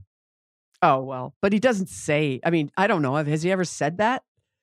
It's a read between the lines. Yeah, I think it's a read between the lines. The 2 MVPs thing really. Oh yeah, really yeah, no, drove of course. LeBron, and there's definitely there's an iciness with them. I saw it in person in one of the finals games when they really went at it. Yeah, I think it was game 1 of 2018 where it looked like LeBron was going to deck them. Yeah, I like that though about LeBron. Me too. I like the fact that, like, I didn't love, like, the first thing LeBron said when Marc Gasol came to the Lakers was, "You stole my Defensive Player of the Year award." I didn't love that, but welcome to the team. You stole my Defensive Player of the Year. Oh, in 2013. Yeah, it's the first thing he said to him. Wow. Should he have won that year? I feel like I voted for Marc Gasol that year. I did too. No, it's just that's how LeBron rolls. It's okay with me. I mean, Curry, I think, is just such a phenomenon still because every young kid, boy or girl, looks at him and says, I could be him. He's not super tall, super big. He shoots like crazy, but if I work on that, I can be him. And I think that's one of the reasons, well, also because he's so gracious to everybody too. But what's funny is the way that he's being defended now, it's like watching a girls' high school basketball game where there's one good girl on the point guard, and they do the 3-2 where they put the three people basically at midcourt to make her get rid of the ball, right? Because they don't want her to have it over midcourt, basically, and that's. The NBA teams are kind of doing variations that with Curry, where they're just sending multiple people at him at midcourt. This happened to Dame last year too. Yeah, like, just get rid of the ball. We don't want you to have the ball. Right, but I think what happens with those guys, and like the game last night, Curry, he started off shooting the ball poorly, but you just know over time, a guy like him is going to find a way to get open. He's going to find his rhythm, and you can throw. And then once he gets there, you could throw as many guys as him you want. It's not going to matter. So yeah. All right, it's good to see you. Thank you, Bill. Do you have a prediction for the next 2 weeks? Give me one prediction. Trade, all right, dissension, anything. Yeah. Well, just for fun, because you mentioned him, let's say Harrison Barnes is on the move. Why not? Let's start a rumor. That's all it is. Well, if it's your fantasy, so sure, we'll send him to the Celtics. You know why it's my fantasy? Because I can't watch Semi Ojeleye airball another 3. I'm why done. I'm at capacity. Everybody's so down on Semi Ojeleye. And, it's funny, the late, great Tommy Heinsohn, who loved everyone. Like the one guy he just couldn't quite give his love to was Semi Ojeleye. Isn't that funny? It's the wide open threes from the corner that don't go in. And then Neesmith, who this was the only thing he was supposed to be able to do, every time he shoots one, he looks terrified. Well, because he's not ready. It's some kids come in, like Pritchard's been a revelation, right? I mean, he's been what you thought Neesmith was going to be. So these kids, they all have to do it in their own time. They needed to come out of one of the last 2 drafts with a swing guy who could play 20 minutes a game. They got him. Pritchard. Oh, Pritchard. Yeah, but he's a bench guy, but not a swing guy. They needed somebody who, like, when Tatum or Brown is not in the game, who could carry those minutes, and they don't have it. Oh, yeah. They still, so that, I think that's the trade piece, whatever it is. All right, Jackie, good to see you. All right, thanks, Bill. Thanks see you guys. For coming on. Apple Card is the perfect cashback rewards credit card. You earn up to 3% daily cash on every purchase every day. That's 3% on your favorite products at Apple, 2% on all other Apple Card with Apple Pay purchases, and 1% on anything you buy with your titanium Apple Card or virtual card member. Visit apple.co/card calculator to see how much you can earn. Apple Card issued by Goldman Sachs Bank USA, Salt Lake City branch, subject to credit approval. Terms apply. This episode is brought to you by Vrbo. It is already stressful enough to deal with airports, delayed flights, bad weather. You want your actual where you're staying experience to be perfect, to be lights out. You don't want to have to worry about anything. When you book a vacation rental, you want to know exactly what you're paying ahead of time. The stress of getting hit with unexpected cleaning fees after your stay, that can immediately cancel out all the great time you just spent unwinding. Thankfully, when you book with Vrbo, you can see the total price upfront. There are no unpleasant surprises, and the savings do not stop there, my friends. When you book with Vrbo, you earn 2% cash back toward your next vacation through the One Key Rewards program, letting your money do the work for you while you've got your feet up. So while other vacation rentals can feel like a roll of the dice, relax, knowing you booked a Vrbo. Book your next private vacation rental in the Vrbo app. All right, Nora Princiotti is here from The Ringer. You can hear her on The Ringer NFL show. She's been doing live podcasts after the Sunday night games, which were really fun the last 2 rounds. But you're also based in Boston, and you covered the Patriots once upon a time. Tom Brady is now 2 wins away for the Super Bowl. What is the mood on the cold, COVID-y streets of Boston right now? What is the mood? A lot of conflicted feelings, I think. And I think there's some people who have been all in from the beginning and are happy to have someone else to root for in a bad Patriots year and feel like Brady's been a part of their lives for a long time and they want to see him win and they're happy to have a rooting interest in a conference championship game. And then I think there's some bitterness and maybe a little bit of ugliness. That the thing that's caught my attention is that Bruce Arians, I think, is really influencing the way people are feeling. Why? And it's one of 2 ways. I think some people would like to root for the Bucs and would like to root for Brady and just really don't like Bruce Arians and are having trouble coming to terms with rooting for Brady means rooting for BA. And then I think some people, there's a little bit of scapegoating where maybe they want to say that they would be rooting for Brady, but they don't feel it in their heart, and they're looking for a reason. And the reason that I think is being settled upon in a lot of cases is, well, the coach just isn't very good, and it's an undisciplined team, and he says all these mean things about New England, and I just don't like him, and it's just making it hard for me. And it's a little bit of the spurned lover thing. But so I think a lot of mixed feelings, but overall, I do think more people that I've talked to are excited about it and just excited to have someone that they're pulling for than not, but it's pretty split. So when I was in Boston in the late 90s, when Jerry Callahan named Boston Loser Town, because we were on this unbelievable stretch of just losing.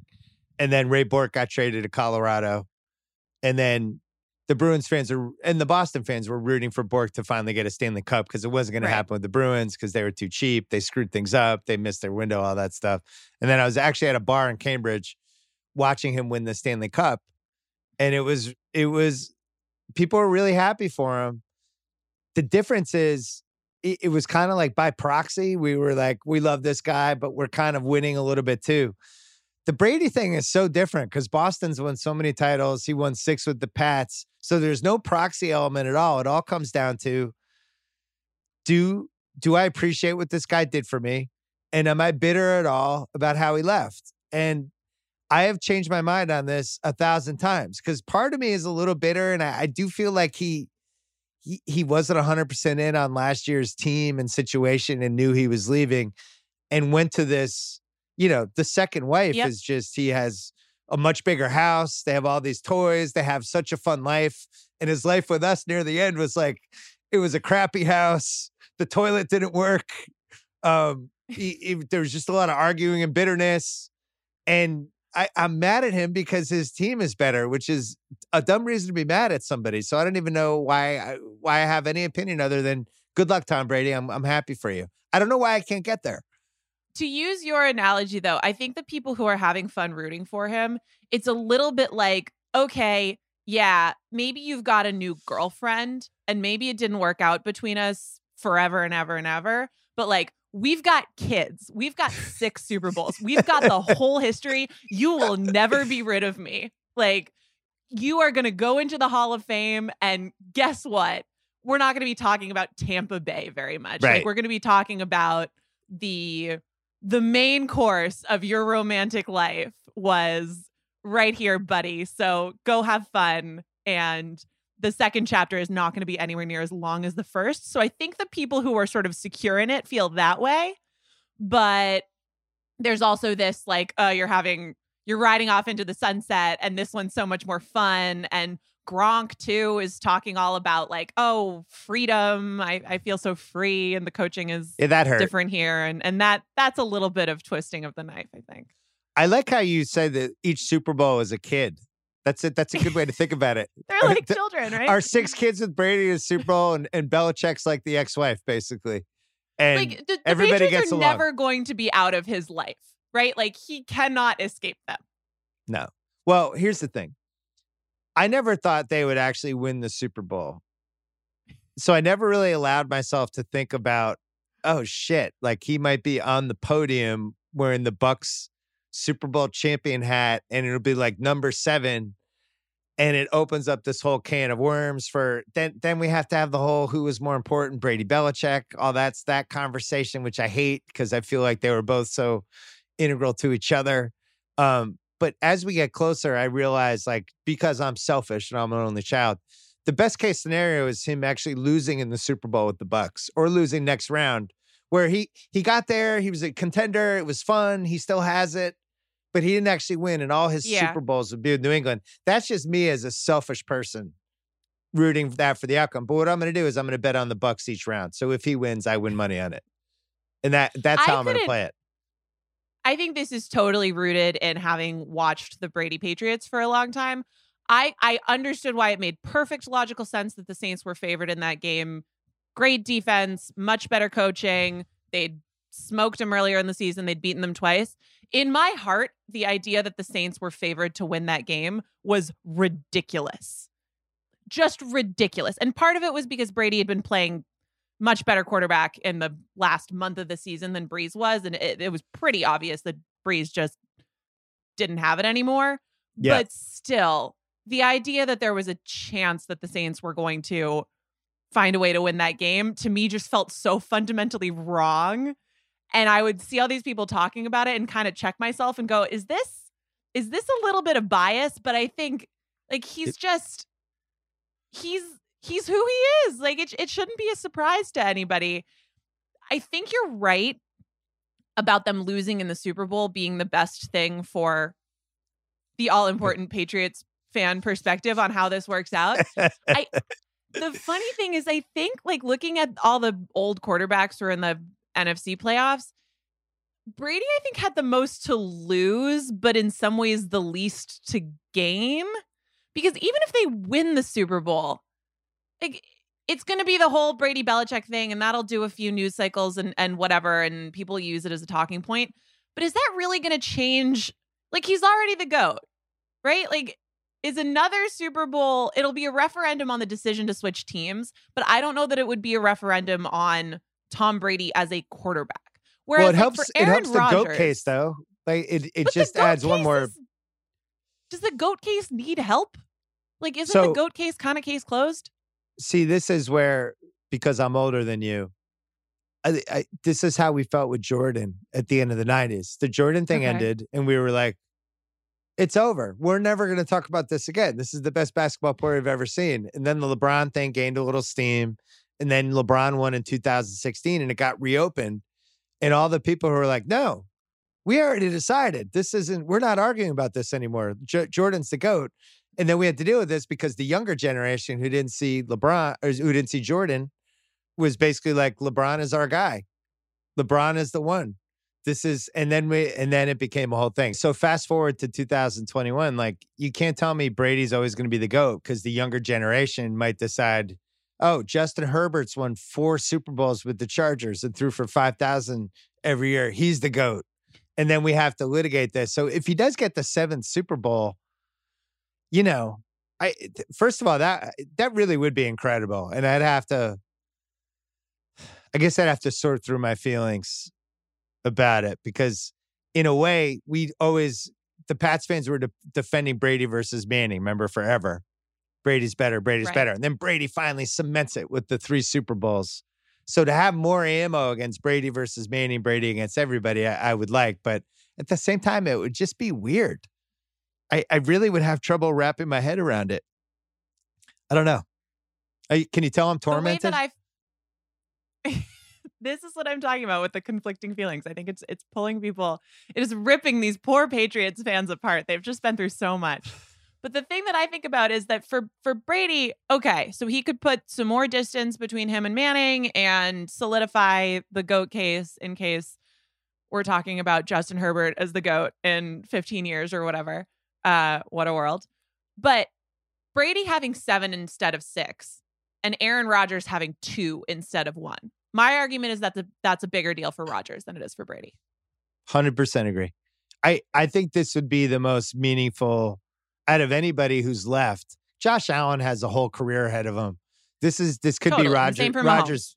Yeah, Rodgers, this could be his best chance. He's 37. Who knows? Oh, I like that your dog's joining us here. Yeah, I was going to say this before exciting. We started recording. I was like, Gracie, do you want to go somewhere else? And she declined. So we've got a buddy. The Rodgers piece. Oh, wait a second. On the Saints-Bucks game, you were saying how you couldn't believe the Saints were favored, all that stuff. I was surprised that the line didn't drop when Taysom Hill went out because I did think he was important for those 7 to 10 plays. I thought it would go to like Saints by 2.5. With that said, and Sal and I did a bad job not talking about this on Sunday night, and I'm sure you covered it on your pod.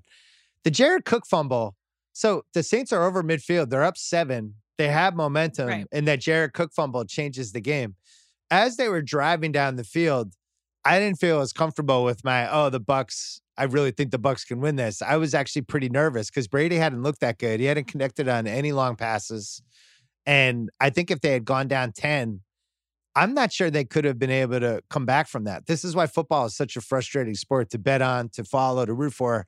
It really sometimes can come down to one play. Cook fumble happens. boom, momentum shift, Breeze falls apart, it's over. Even if they just get a field goal out of that drive, I'm not positive the Bucs could have done 2 touchdowns in a row down the stretch, just the way they were playing. I didn't feel like they were that fit. They're kind of getting it done barely, but to put together 2 TD drives, I don't know. Every touchdown drive they had was off a short field, was off of the turnovers. Yeah. So if you take away the turnovers, then they would have had a really tough time winning that game, because every long drive that they put together, they stalled in the red zone and settled for a field goal. Thing is, that's where Breeze was at this point. So if this is the Brady Breeze game, then the reason that the Saints beat them twice in the regular season is that Brady threw, I think, 5 of the interceptions he had this season against the Saints. And the fact that flipped, which is so Brady, right? Like if all he needs to do in a playoff game is just play mistake free, that's what he's going to do. And that's what he did. And every time the Saints turned it over, they ended up scoring a touchdown. So there's totally a world when we spend all this time talking about, oh, yippee, we get to see Tom Brady and Drew Brees play a playoff game. This is going to be awesome. And then if the Saints don't get those long returns and short fields, and the Bucs don't get the short fields off of turnovers, this is like a 17-10, just like really snooze fest game. And it's like Brady and Breeze are on the field with Breeze's kids after the game, and we're all just sort of not saying the thing, which was, this game sucked. Those guys looked bad. But you know, don't you feel all's like well that ends well, I guess. Don't you feel like the Saints lost that game way more than the Bucs won it? That was I was thinking about it that night. I was driving somewhere afterwards, and I was thinking I was lucky to win my Bucs bet, because I felt lucky after. And it was basically the Saints were so much worse than the Bucs that's why the Bucs won. The Bucs, the Fournette piece was fun. I think he was good. Their defense made a couple timely plays when they needed to, but for the most part, and they were smart, right? Like all they needed to do was just recognize that the Saints were not going to be pushing the ball more than like 15 air yards down the field ever. So every blade of grass is not in play here. But why did that take 2 hours though? Why didn't they realize that in the first quarter? Didn't they? I knew that. I watched games at home. They were pressing up on them a little bit. But yeah, I mean, I think they were the Bucs were very frustrating on the offensive side, I think, because they'd been really making some changes that I had bought into in the last month of the season, since their bye was in week 13. And since then, there were just these little flickers of, okay, they are bending to what Brady is most comfortable running a little bit more, like a little bit more motion, a little bit more play action, using a little bit more 12. And then all of a sudden, it's just like, oh, first down run. Oh, it's 3rd and 1. We're going to try to throw it deep. And it was just like, why are we doing this again? But with the touch pass to Gronk, the 30-yard lob pass where Gronk always goes off his fingers. We've seen that one enough. Although, so Kevin, when we were doing the live post-game show, Kevin was saying he couldn't believe that Gronk didn't catch that. And how I felt was, do you know why he didn't catch that? It's because he's going to catch it in the Super Bowl. Obviously. Oh, this is I like that one. No, so you're not worried about taking the Packers. You're not worried about warm weather Bucs and cold weather Lambeau? Like even Brady talked about. I'm totally kidding. I absolutely. No. I'm changing topics. Game. Warm weather Bucs, cold weather Lambeau. Brady, whose blood is now a little thinner because he's been in Florida. It happens. It happened to me when I moved to California. So I'm less worried about it because it's the day game. So at least it'll be sunny. It's going to be cold, but it'll be sunny. And it's not that, I mean, you know what that's like. As soon as it's dark out and just mentally everything feels so much worse and colder. So I think they'll be okay. I think Brady will get it back. I also think it would worry me if it was going to be super windy and sleeting and gross, but they heat the sidelines. Like it's just going to be cold. It's just going to be a low temperature thing. So the difference to me between Tampa and Buffalo, who's in a similar situation. Sure. I don't feel like Buffalo. I think Buffalo might be the best team, and I felt that way going into the playoffs that we have. I don't feel like they played well in either game, which I was fine with. It was one of the reasons I picked them last week because I thought people got too thrown off by the Colts game. The Colts played really well. And then last week, Allen didn't play well in the first half. Like they had perfect plays and he just missed dudes and it was windy and all that stuff. So I still feel like they have an awesome game in them and it could happen this week. I look at the Bucs and I'm like, that's just kind of who they were in that Saints game. They're going to miss some open chances. They're going to have some frustrating 3rd and 1s. They might have a dumb penalty. But for the most part, they're going to be a little bit of a roller coaster ride. And I guess my question with them in Lambeau is just, can you be a roller coaster ride and actually win in Lambeau? Because Rodgers isn't going to help them. Rodgers isn't going to throw them 2 picks. They're not going to get turnovers the way they were able to get against Saints. So can they not be the roller coaster ride in Lambeau? Can they just play a start to finish really good game where they don't shoot themselves in the foot? And that's my fear with picking them. I'm not sure they can. I'm not sure they can either, especially because they were last week and it was fine, but they're going to be at another coaching disadvantage, I think. And that's where I get the heebie-jeebies about, you can look at it and think, okay, say they get down a score and then the Packers, we've seen this movie before, right? On defense, they start just playing a little bit too soft, opening the door, and then Brady does Brady stuff, and all of a sudden it's the 4th quarter and he has an opportunity for a game-winning drive and blah, blah, blah, blah, blah. But I just don't feel confident that given the roller coaster of having really good players and then just making ridiculous, dumb decisions, particularly in terms of how they function on offense. Yeah. I don't trust them. I trust the personnel. I don't trust the coaching, really. Ironically, the way they win is an awesome Brady game. He can't play the way he did last week. But if he was lights out in this game, I think they could win. He'd have to be lights out. I think that's how they win. It would have to be a classic old school Tom Brady locked in from with the 04 title game against Pittsburgh. One of those he's got it today. Tom Brady, throwing BBs. It's hard to rule that out, right? Hard to rule that out. All right, we're going to take a break and talk about more important stuff like The Bachelor. Let's take a break to talk about FanDuel. I am so pumped for the Conor McGregor-Dustin Poirier matchup. On Saturday, it's a rematch. What are you thinking? McGregor first round again by TKO? Does DP make him tap? Well, guess what?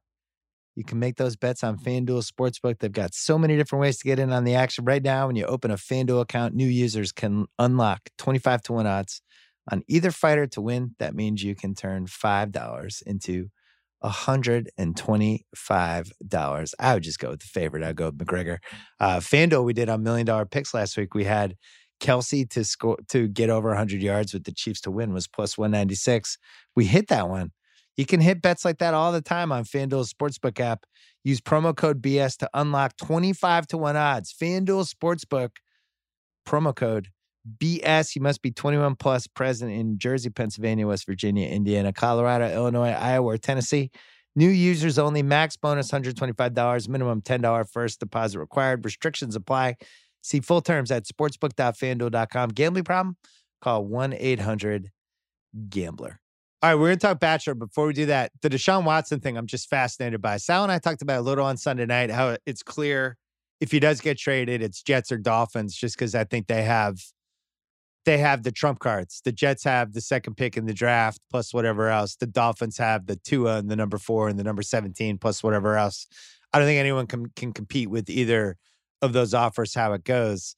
Most people seem to feel like he's done and that there's been too much damage. And this is a little different than the James Harden situation. This is this team is incredibly poorly run. They've handled things wrong with him over and over again. They've not treated him like a superstar. They give him no input in anything. The Hopkins trade was indefensible. And it's just, they're a train wreck. They're the number one train wreck franchise, somehow surpassing Washington, which I thought was impossible. But if you're putting all the franchises side by side, they're the number one train wreck right now. And I hope he gets traded because I like watching him. What intel do you have on all this stuff? Well, so it's funny to watch because my probably my biggest story when I was at the Globe was being involved in the story of when Jack Easterby, the character coach, he didn't really quit per se. It was more that his contract was expiring and he told the Patriots, I'm not coming back. And it's just been really fascinating to watch this because at that time, they wanted him to come back. And I think that was the beginning of some real deterioration of that relationship. But when he was in the role that he was hired to be in, which was before he went on this, wasn't entirely before, he'd started laying the groundwork for this accrual of power and to be a personnel guy in the NFL, which just came completely out of left field. But when he was in his role as character coach, team chaplain, mentor, confidant to a lot of those players, he did really well. Like everybody there really, really, really liked him. And then somewhere down the line, and it was completely, it still is frankly inexplicable to me where this came from. He hires Bob Lamont, who's a really high-powered coaching and executive agent. And all of a sudden, he wants to be a personnel guy.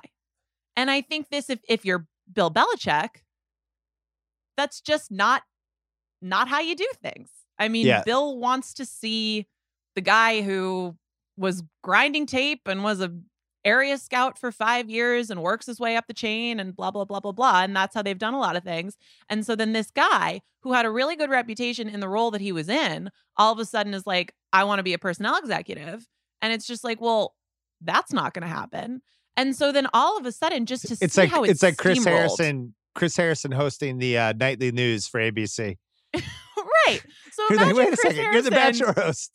Chris Harrison calls like, the head honcho's there and goes, hey, so just FYI, like my contract's coming up pretty soon and things are great. Love the job. Love the organization. Just want to flag this for you. I would really like to become a news anchor. I would like to be doing political news. I want to do the ABC World Report, blah, blah, blah, blah, blah. And on the other end of the phone, they're just like, so that's not going to happen. But then, to extend this metaphor, then Chris Harrison, I don't know, Chris Harrison jumps to Siesta Key and then just absolutely blows up Siesta Key as a television show. Oh, my daughter would be furious. My daughter would be absolutely furious if that happened. I'll just tell you. Yeah, the whole Easterby thing reminds me of stuff that used to happen in the NBA in like the 70s when somebody would become a GM because he was the radio announcer and got along with the owner. And they're like, hey, why don't you be the GM? And then all of a sudden the radio announcer was the GM. This doesn't happen in 2020. I don't understand how a team chaplain becomes the most powerful person on the Texans. And there was stuff over the weekend about how he might sue SI for that takedown piece they wrote about his thinking of it. Right, that he told people. There are rumors. All I know is Jenny Vrentas was one of the people that wrote that story, and she's great. And I'm going to believe her every time over the team chaplain who became the GM, and it seems like he's on a power trip. But the whole thing is nuts, and I hope they trade him. And it would be really fun if he was on Miami or the Jets over this really fucked up team that has no draft picks this year because they traded all of them. Then they fired the coach. They're just going to waste Deshaun Watson seasons. What would be a more fun team for you, Miami or the Jets, if you could pick one? I think Miami. Me too. Because they wouldn't be quite so the thing that he probably, and this isn't the worst thing in the world, but the thing that he probably should try to avoid is basically going somewhere and putting them in the same situation, which is not his fault at all, but putting them in the same situation that the Texans are in, which is having absolutely no draft capital. But since Miami already has a lot of the Texans' old draft capital, they can just like kind of give it back. Right. And they wouldn't be so hamstrung in terms of what they can add going forward. I mean, that's not the best offensive line. I think theoretically New York, if they fixed quarterback not by going through the draft, and they'd probably have to give up they'd certainly have to give up their top pick. So that's going to take them out of the running for someone like Penei Sewell. But they still have some really high quality pieces on the offensive line. So there's at least more potential for that to be really, really good, for the protection to be really, really good there. But, there's the tax benefit to being in Florida too. So I feel like that's more logical. Yeah, that'd be more fun. I guess if I'm looking at it from Houston, and God knows how they would even look at this because they have a team chaplain running the team. I guess it comes down to how much do you like Fields. And if you think Right. Fields is like a Herbert level talent that you could build your whole franchise around and will make the fans you have right now hate you that you're trading Deshaun Watson, but they own his jerseys, all that stuff. And Fields can come in and just kind of be the guy right away versus rolling the dice with Tua, who really sucked the last 4 or 5 weeks of the year. Like he just did. And you could talk yourself into, he had the hip thing. He was trying to get back. They weren't using him right, all that stuff. But I think the unknown of Fields' potential versus the fear that Tua is who he showed those last 5 games, that would steer me toward the Jets. That makes sense. The thing that I try to keep in mind here is it depends how you feel about Fields, but it also depends how you feel about drafting quarterbacks, right? And the uncertainty that comes with even a really, really, really high pick. Because Tua was like one of the greatest college quarterbacks that people have ever watched. And if those last 4 games are legit, what it comes down to could have a lot to do with the injury, could be they don't have the greatest offensive line like we were just talking about. There's a lot of different factors. But one of the factors that I don't think should go unmentioned is that people are not always good at drafting quarterbacks. The NFL is not that great all the time at figuring out which college quarterbacks are going to be great NFL quarterbacks. Yeah. So you can feel awesome about Justin Fields and still acknowledge that Deshaun Watson has a track record in the NFL of being one of the absolutely top 5, maybe top like 3 or 4 quarterbacks in the entire game. And that to me is just so much more of a sure thing than taking even a guy you feel like was incredible in college, because we've seen it so many times. It does not always work out the way that people think it's going to work out. Well, the home run trade would be Tua 4-17 next year's first. That would be so fun. You take the Heisman guy at 4. You cross your fingers, and then Tua turns into the Tua we thought he was going to be 2 years from now. Now it's like, wow, you just made the greatest trade of all time. Maybe the team chaplain will pray for that trade tonight as he's praying. Bachelor. That episode was terrible. I think it's been a bad season, and I really like The Bachelor. I don't know if the producers are over-orchestrating this stuff. I don't know if it's because they're trapped in this where are they staying? La Mirada? No, Nemacolin. Whatever. Pennsylvania. Oh, yeah. But they do this thing, and I think they tell the contestants to do this, where it's like, we need some drama. Why don't you go tell Matt James, why don't you go crash his group date, even though you're not in the group? You should go tell him how you feel, that you might leave. Do that. And they try to orchestrate this stuff. But all these people have seen the show. If you've seen the show, hey, there are things you don't do. One is you don't crash the other group date. You don't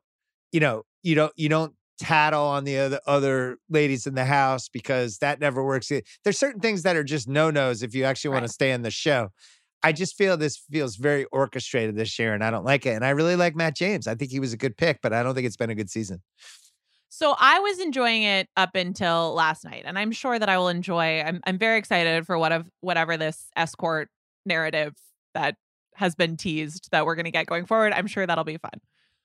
I just felt like, and Sarah, the girl who crashed the group date, like she did not do herself any favors by not coming downstairs and just sort of dealing with the fallout from crashing the group date.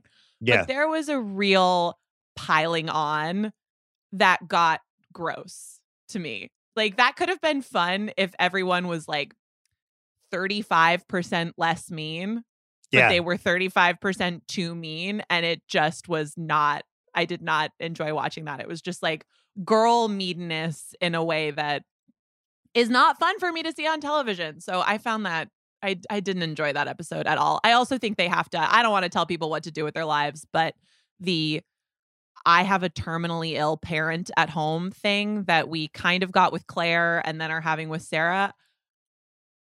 I don't know, man. That is a lot. That is a lot to deal with and be on reality television at the same time. And I don't know if you can make that decision when you're casting. Like, again, people should be able to do what they want to do, but that just seems like a little too much. It's a reality trope that always bothers me when people have something back home that they have to mention, and we're supposed to favor them differently on the show. This is what happens in the MTV The Challenge too, where it's like Corey's got 2 kids at home. Oh, he's playing for more than the game. He's got 2 kids at home. And it's like, if he has 2 kids at home, why isn't he with his 2 kids at home? Right. Why is he at the challenge? It's same thing. Like, you're on a reality show.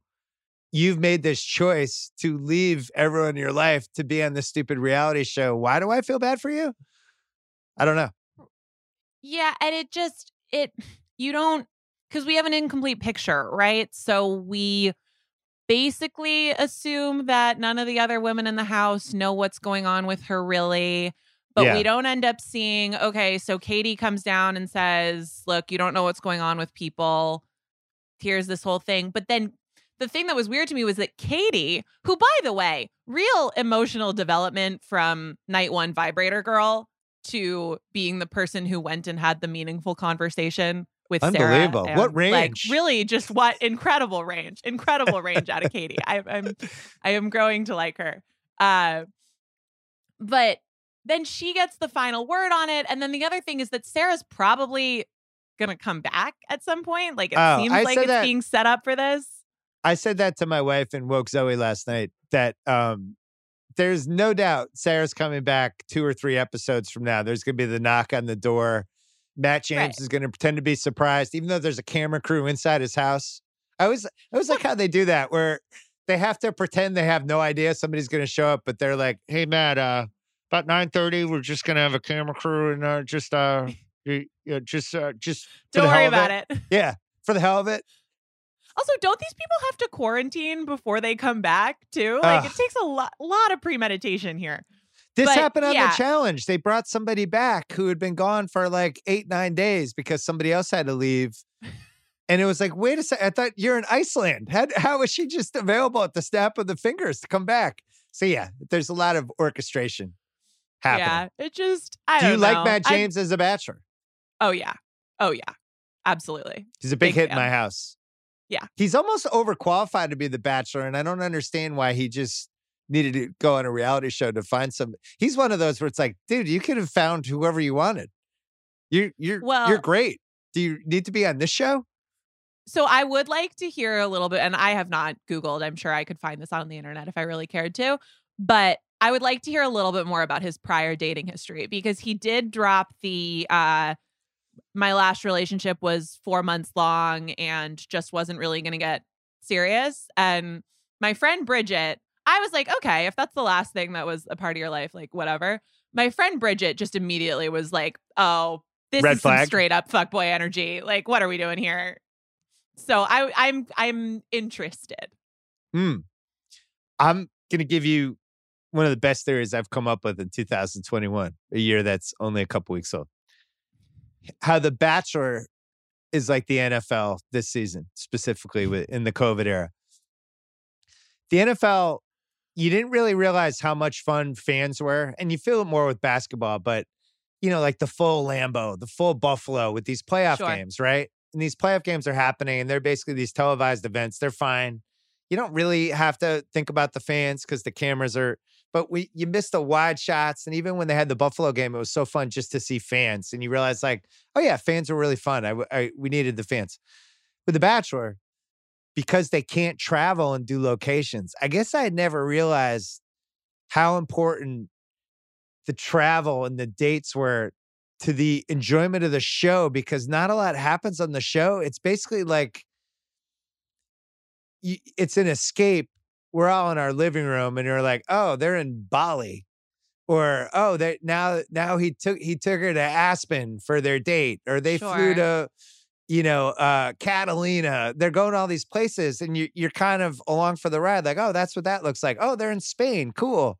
But kind of interested in Spain. And now they're just in some hotel complex, and the dates are they're reading literature. But it's like, I didn't realize how important that stuff was to a show that's really not that great.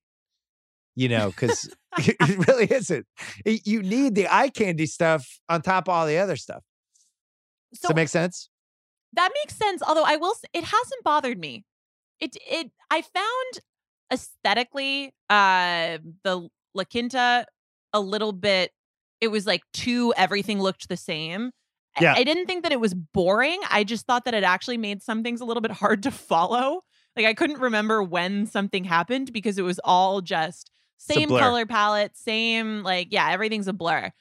I think this one's been fine so far, but one thing that I wonder how we will look back on 2020, early 2021, however long this, our national nightmare lasts, international nightmare, I guess, is if our standards are kind of lower.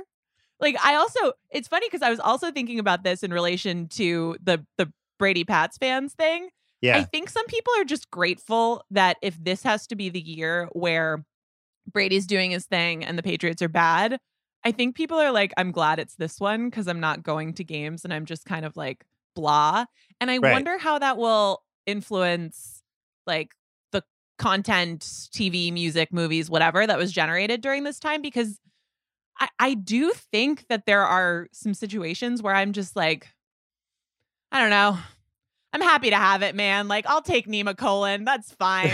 Go have a cheese board with some donkeys. It's good enough for me. We talk about this in my house a lot. We like to watch movies where they're on location just because we feel like we're going somewhere. Like Adam Sandler's made some good on location movies where it's like he's in Hawaii and just go with it. It's like, cool, we're in Hawaii for a week and things like that, where you're kind of escaping through the movie. One of the best ones. So on New Year's Day, because I had a little bit too much wine on New Year's Eve, I watched Mamma Mia 1 and Mamma Mia 2 back to back.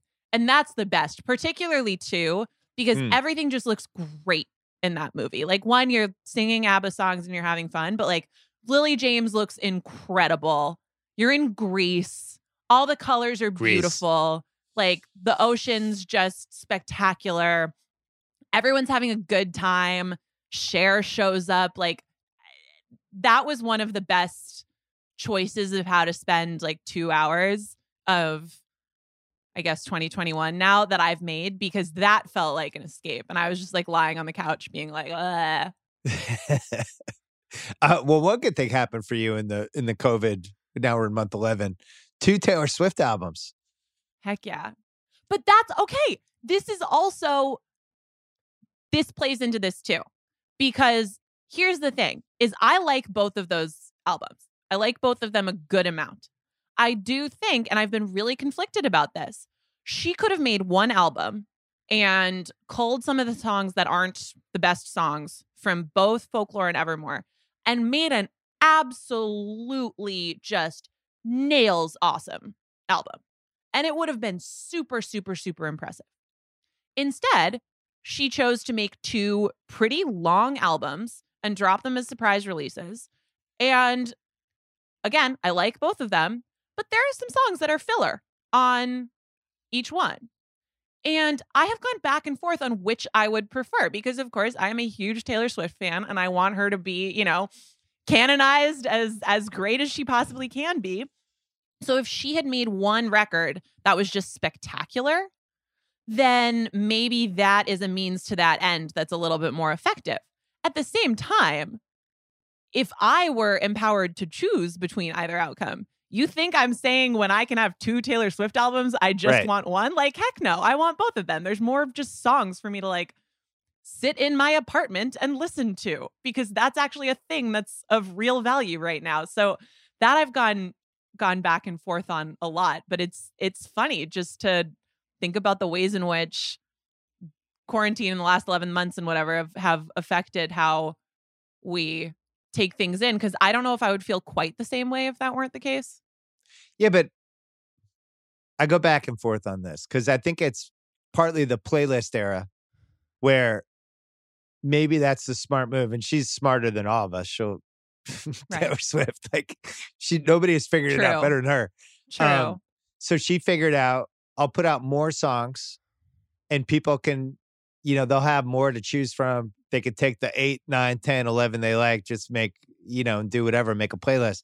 It's funny how much this has changed though. Cause like you go back to Rumors, Fleetwood Mac, like one of the greatest albums ever made. Yeah.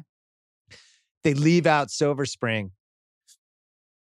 the Stevie Nicks song, because at that point it's like, no, we can only have 10, 11. It's got to be like 30 minutes on each side. And they cut it out. And it's the most indefensible cut song of any album because there's actually specific points you could put it in where it would be like, this would now go from one of the greatest albums to arguably the greatest album. If you put that in there, but that was just not how they thought back then. I remember when this shifted, when Smashing Pumpkins put out Siamese Dream, which was like 94, 95, and it was a double album. And he was Nirvana, Kurt Cobain was dead. He was so determined to be the biggest band in the world. He put out this giant album and it was like, dude, you should have just picked like 10 to 11 songs. And this would have been like the better than your last album. Right. But he kind of word dumped all of them. And then that started happening in hip hop and rap too. And then it just kind of became the way people did it. Like, here are 22 songs. You're going to argue?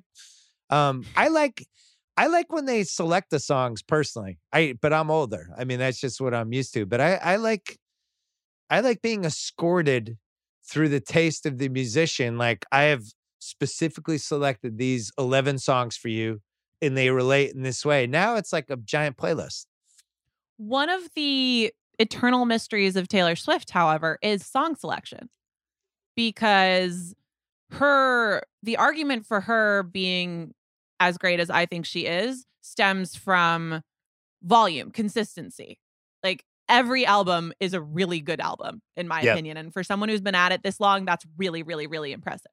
With a specific vibe and theme. Right. Which I think she's really good at.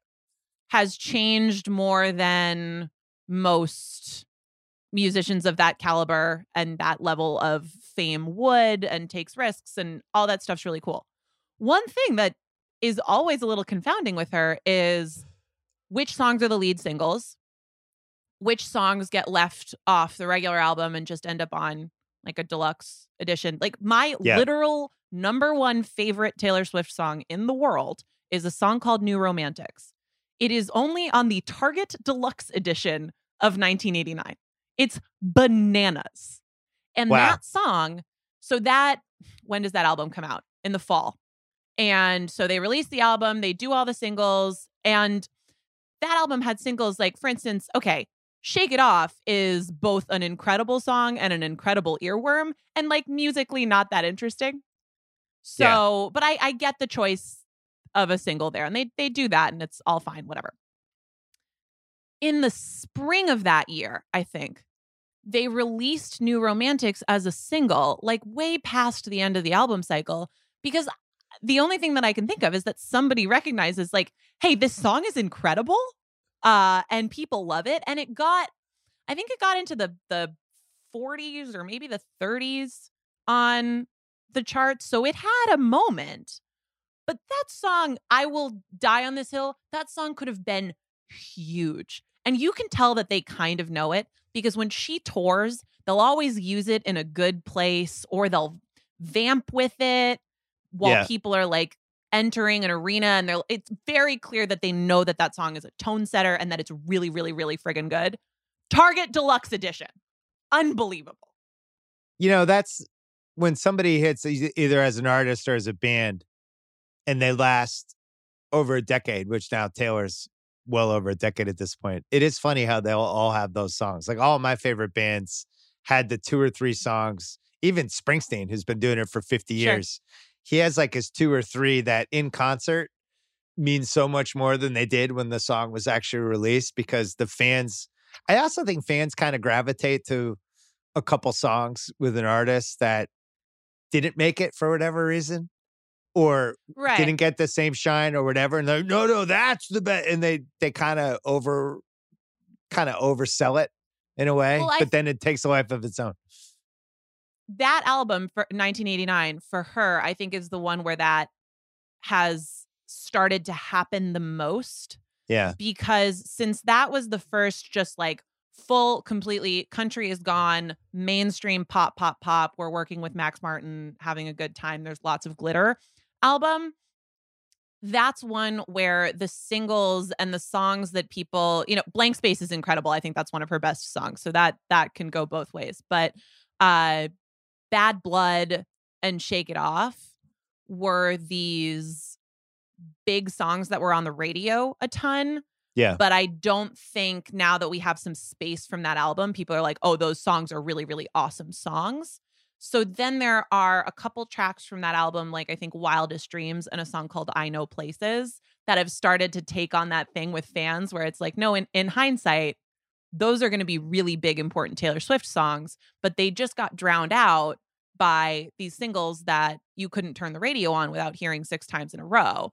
And it's funny because I don't know that the earlier albums, I think the big songs from the earlier albums have kind of stayed the big songs. Yeah. In a lot of cases, you could maybe make an argument for something like Holy Ground off of Red.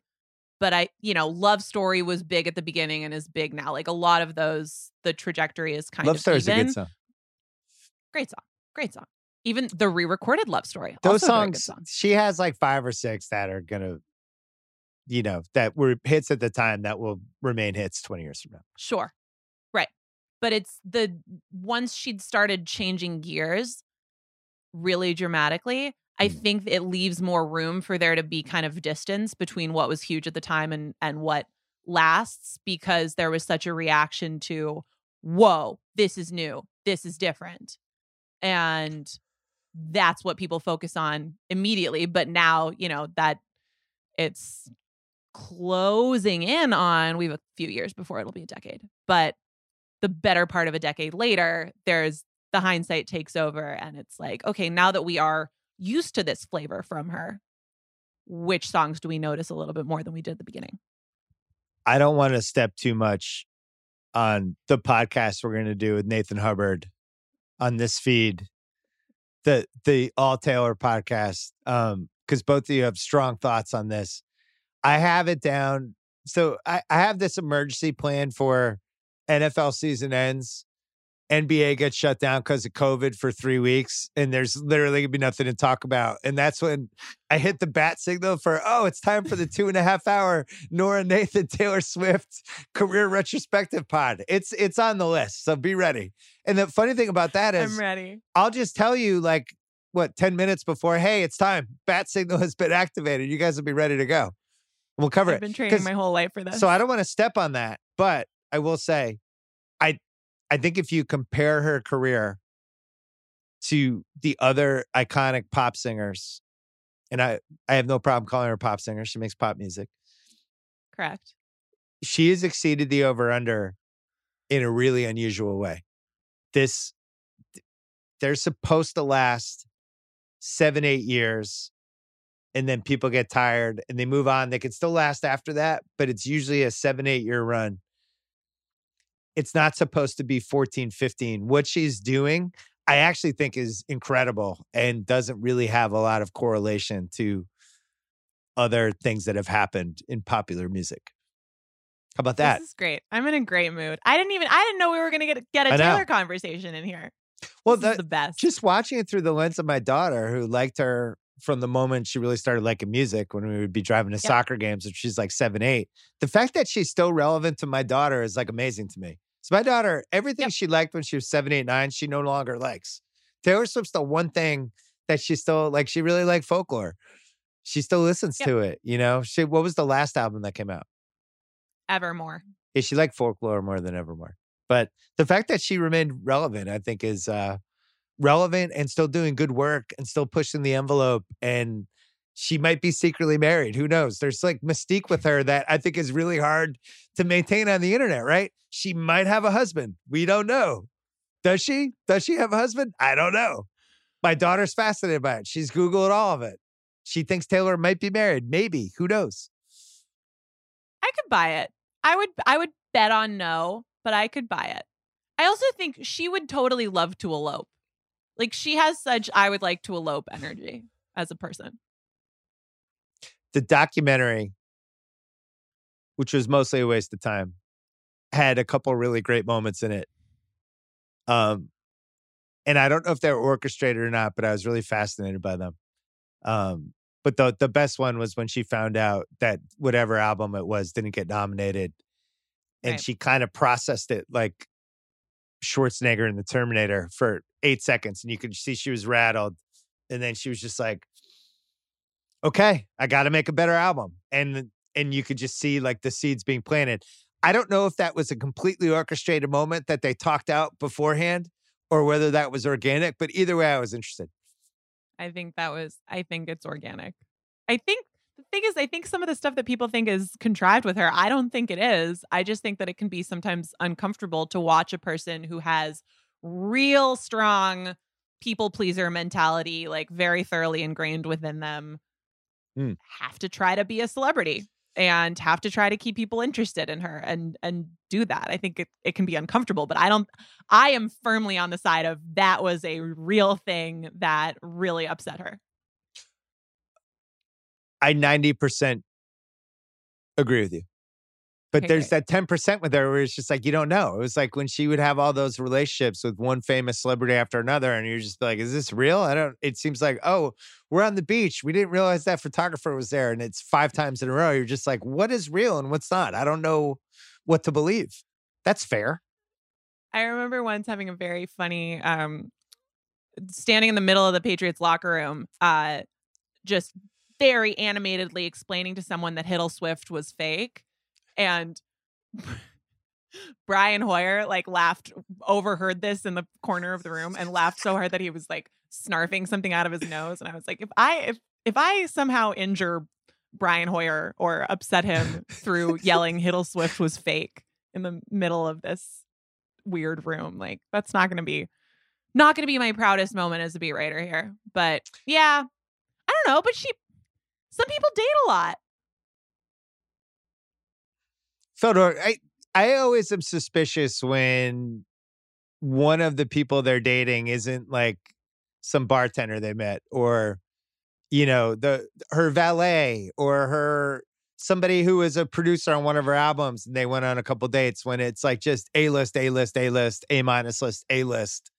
It's the Tom Cruise thing. I'm suspicious. First of all, that was very generous to Taylor Lautner. She did have A-minus. A-minus. That was nice of you. Thank you. There was a guy named Steven who is the namesake of the song Hey Steven, who I feel was involved in her work life in some way, but I would have to look it up. I think that's fair, but her type clearly is this like mostly British blonde sort of young looking thing. Yeah. And that's a lot of actors. Fair. Like, this is it. This is why you're the expert. You have an answer for all of this stuff. All right. We'll save the rest of it for the emergency pod that we hopefully never have to do because I never want the NBA to go away. I thought the fact that you were able to weave in the Patriots locker room into an organic Taylor Swift conversation is why you're the best at this. Excellent. Thank you. I don't really know what else your resume needs. It was just seamless. You just pulled it in. Brian Hoyer. I don't know how you do it. Nora, Hiddle Swift was fake. Nora, where will we hear you next? Sunday night, or are you going to be on sooner? Sunday night. Maybe sooner, but I think Sunday night, and we're going to go live again after the game's end, and we'll see if I can get Kevin to say anything else like I'm a goofy goober, but no promises. Good luck. Thanks for coming on, Nora. Good to see you. That's it for the BS podcast. We have the red hot $1 million picks coming on Thursday, along with some other fun stuff, assuming that we're all still safe on Thursday. God, I hope we are. Stay safe out there. Enjoy the next couple days. See you on Thursday.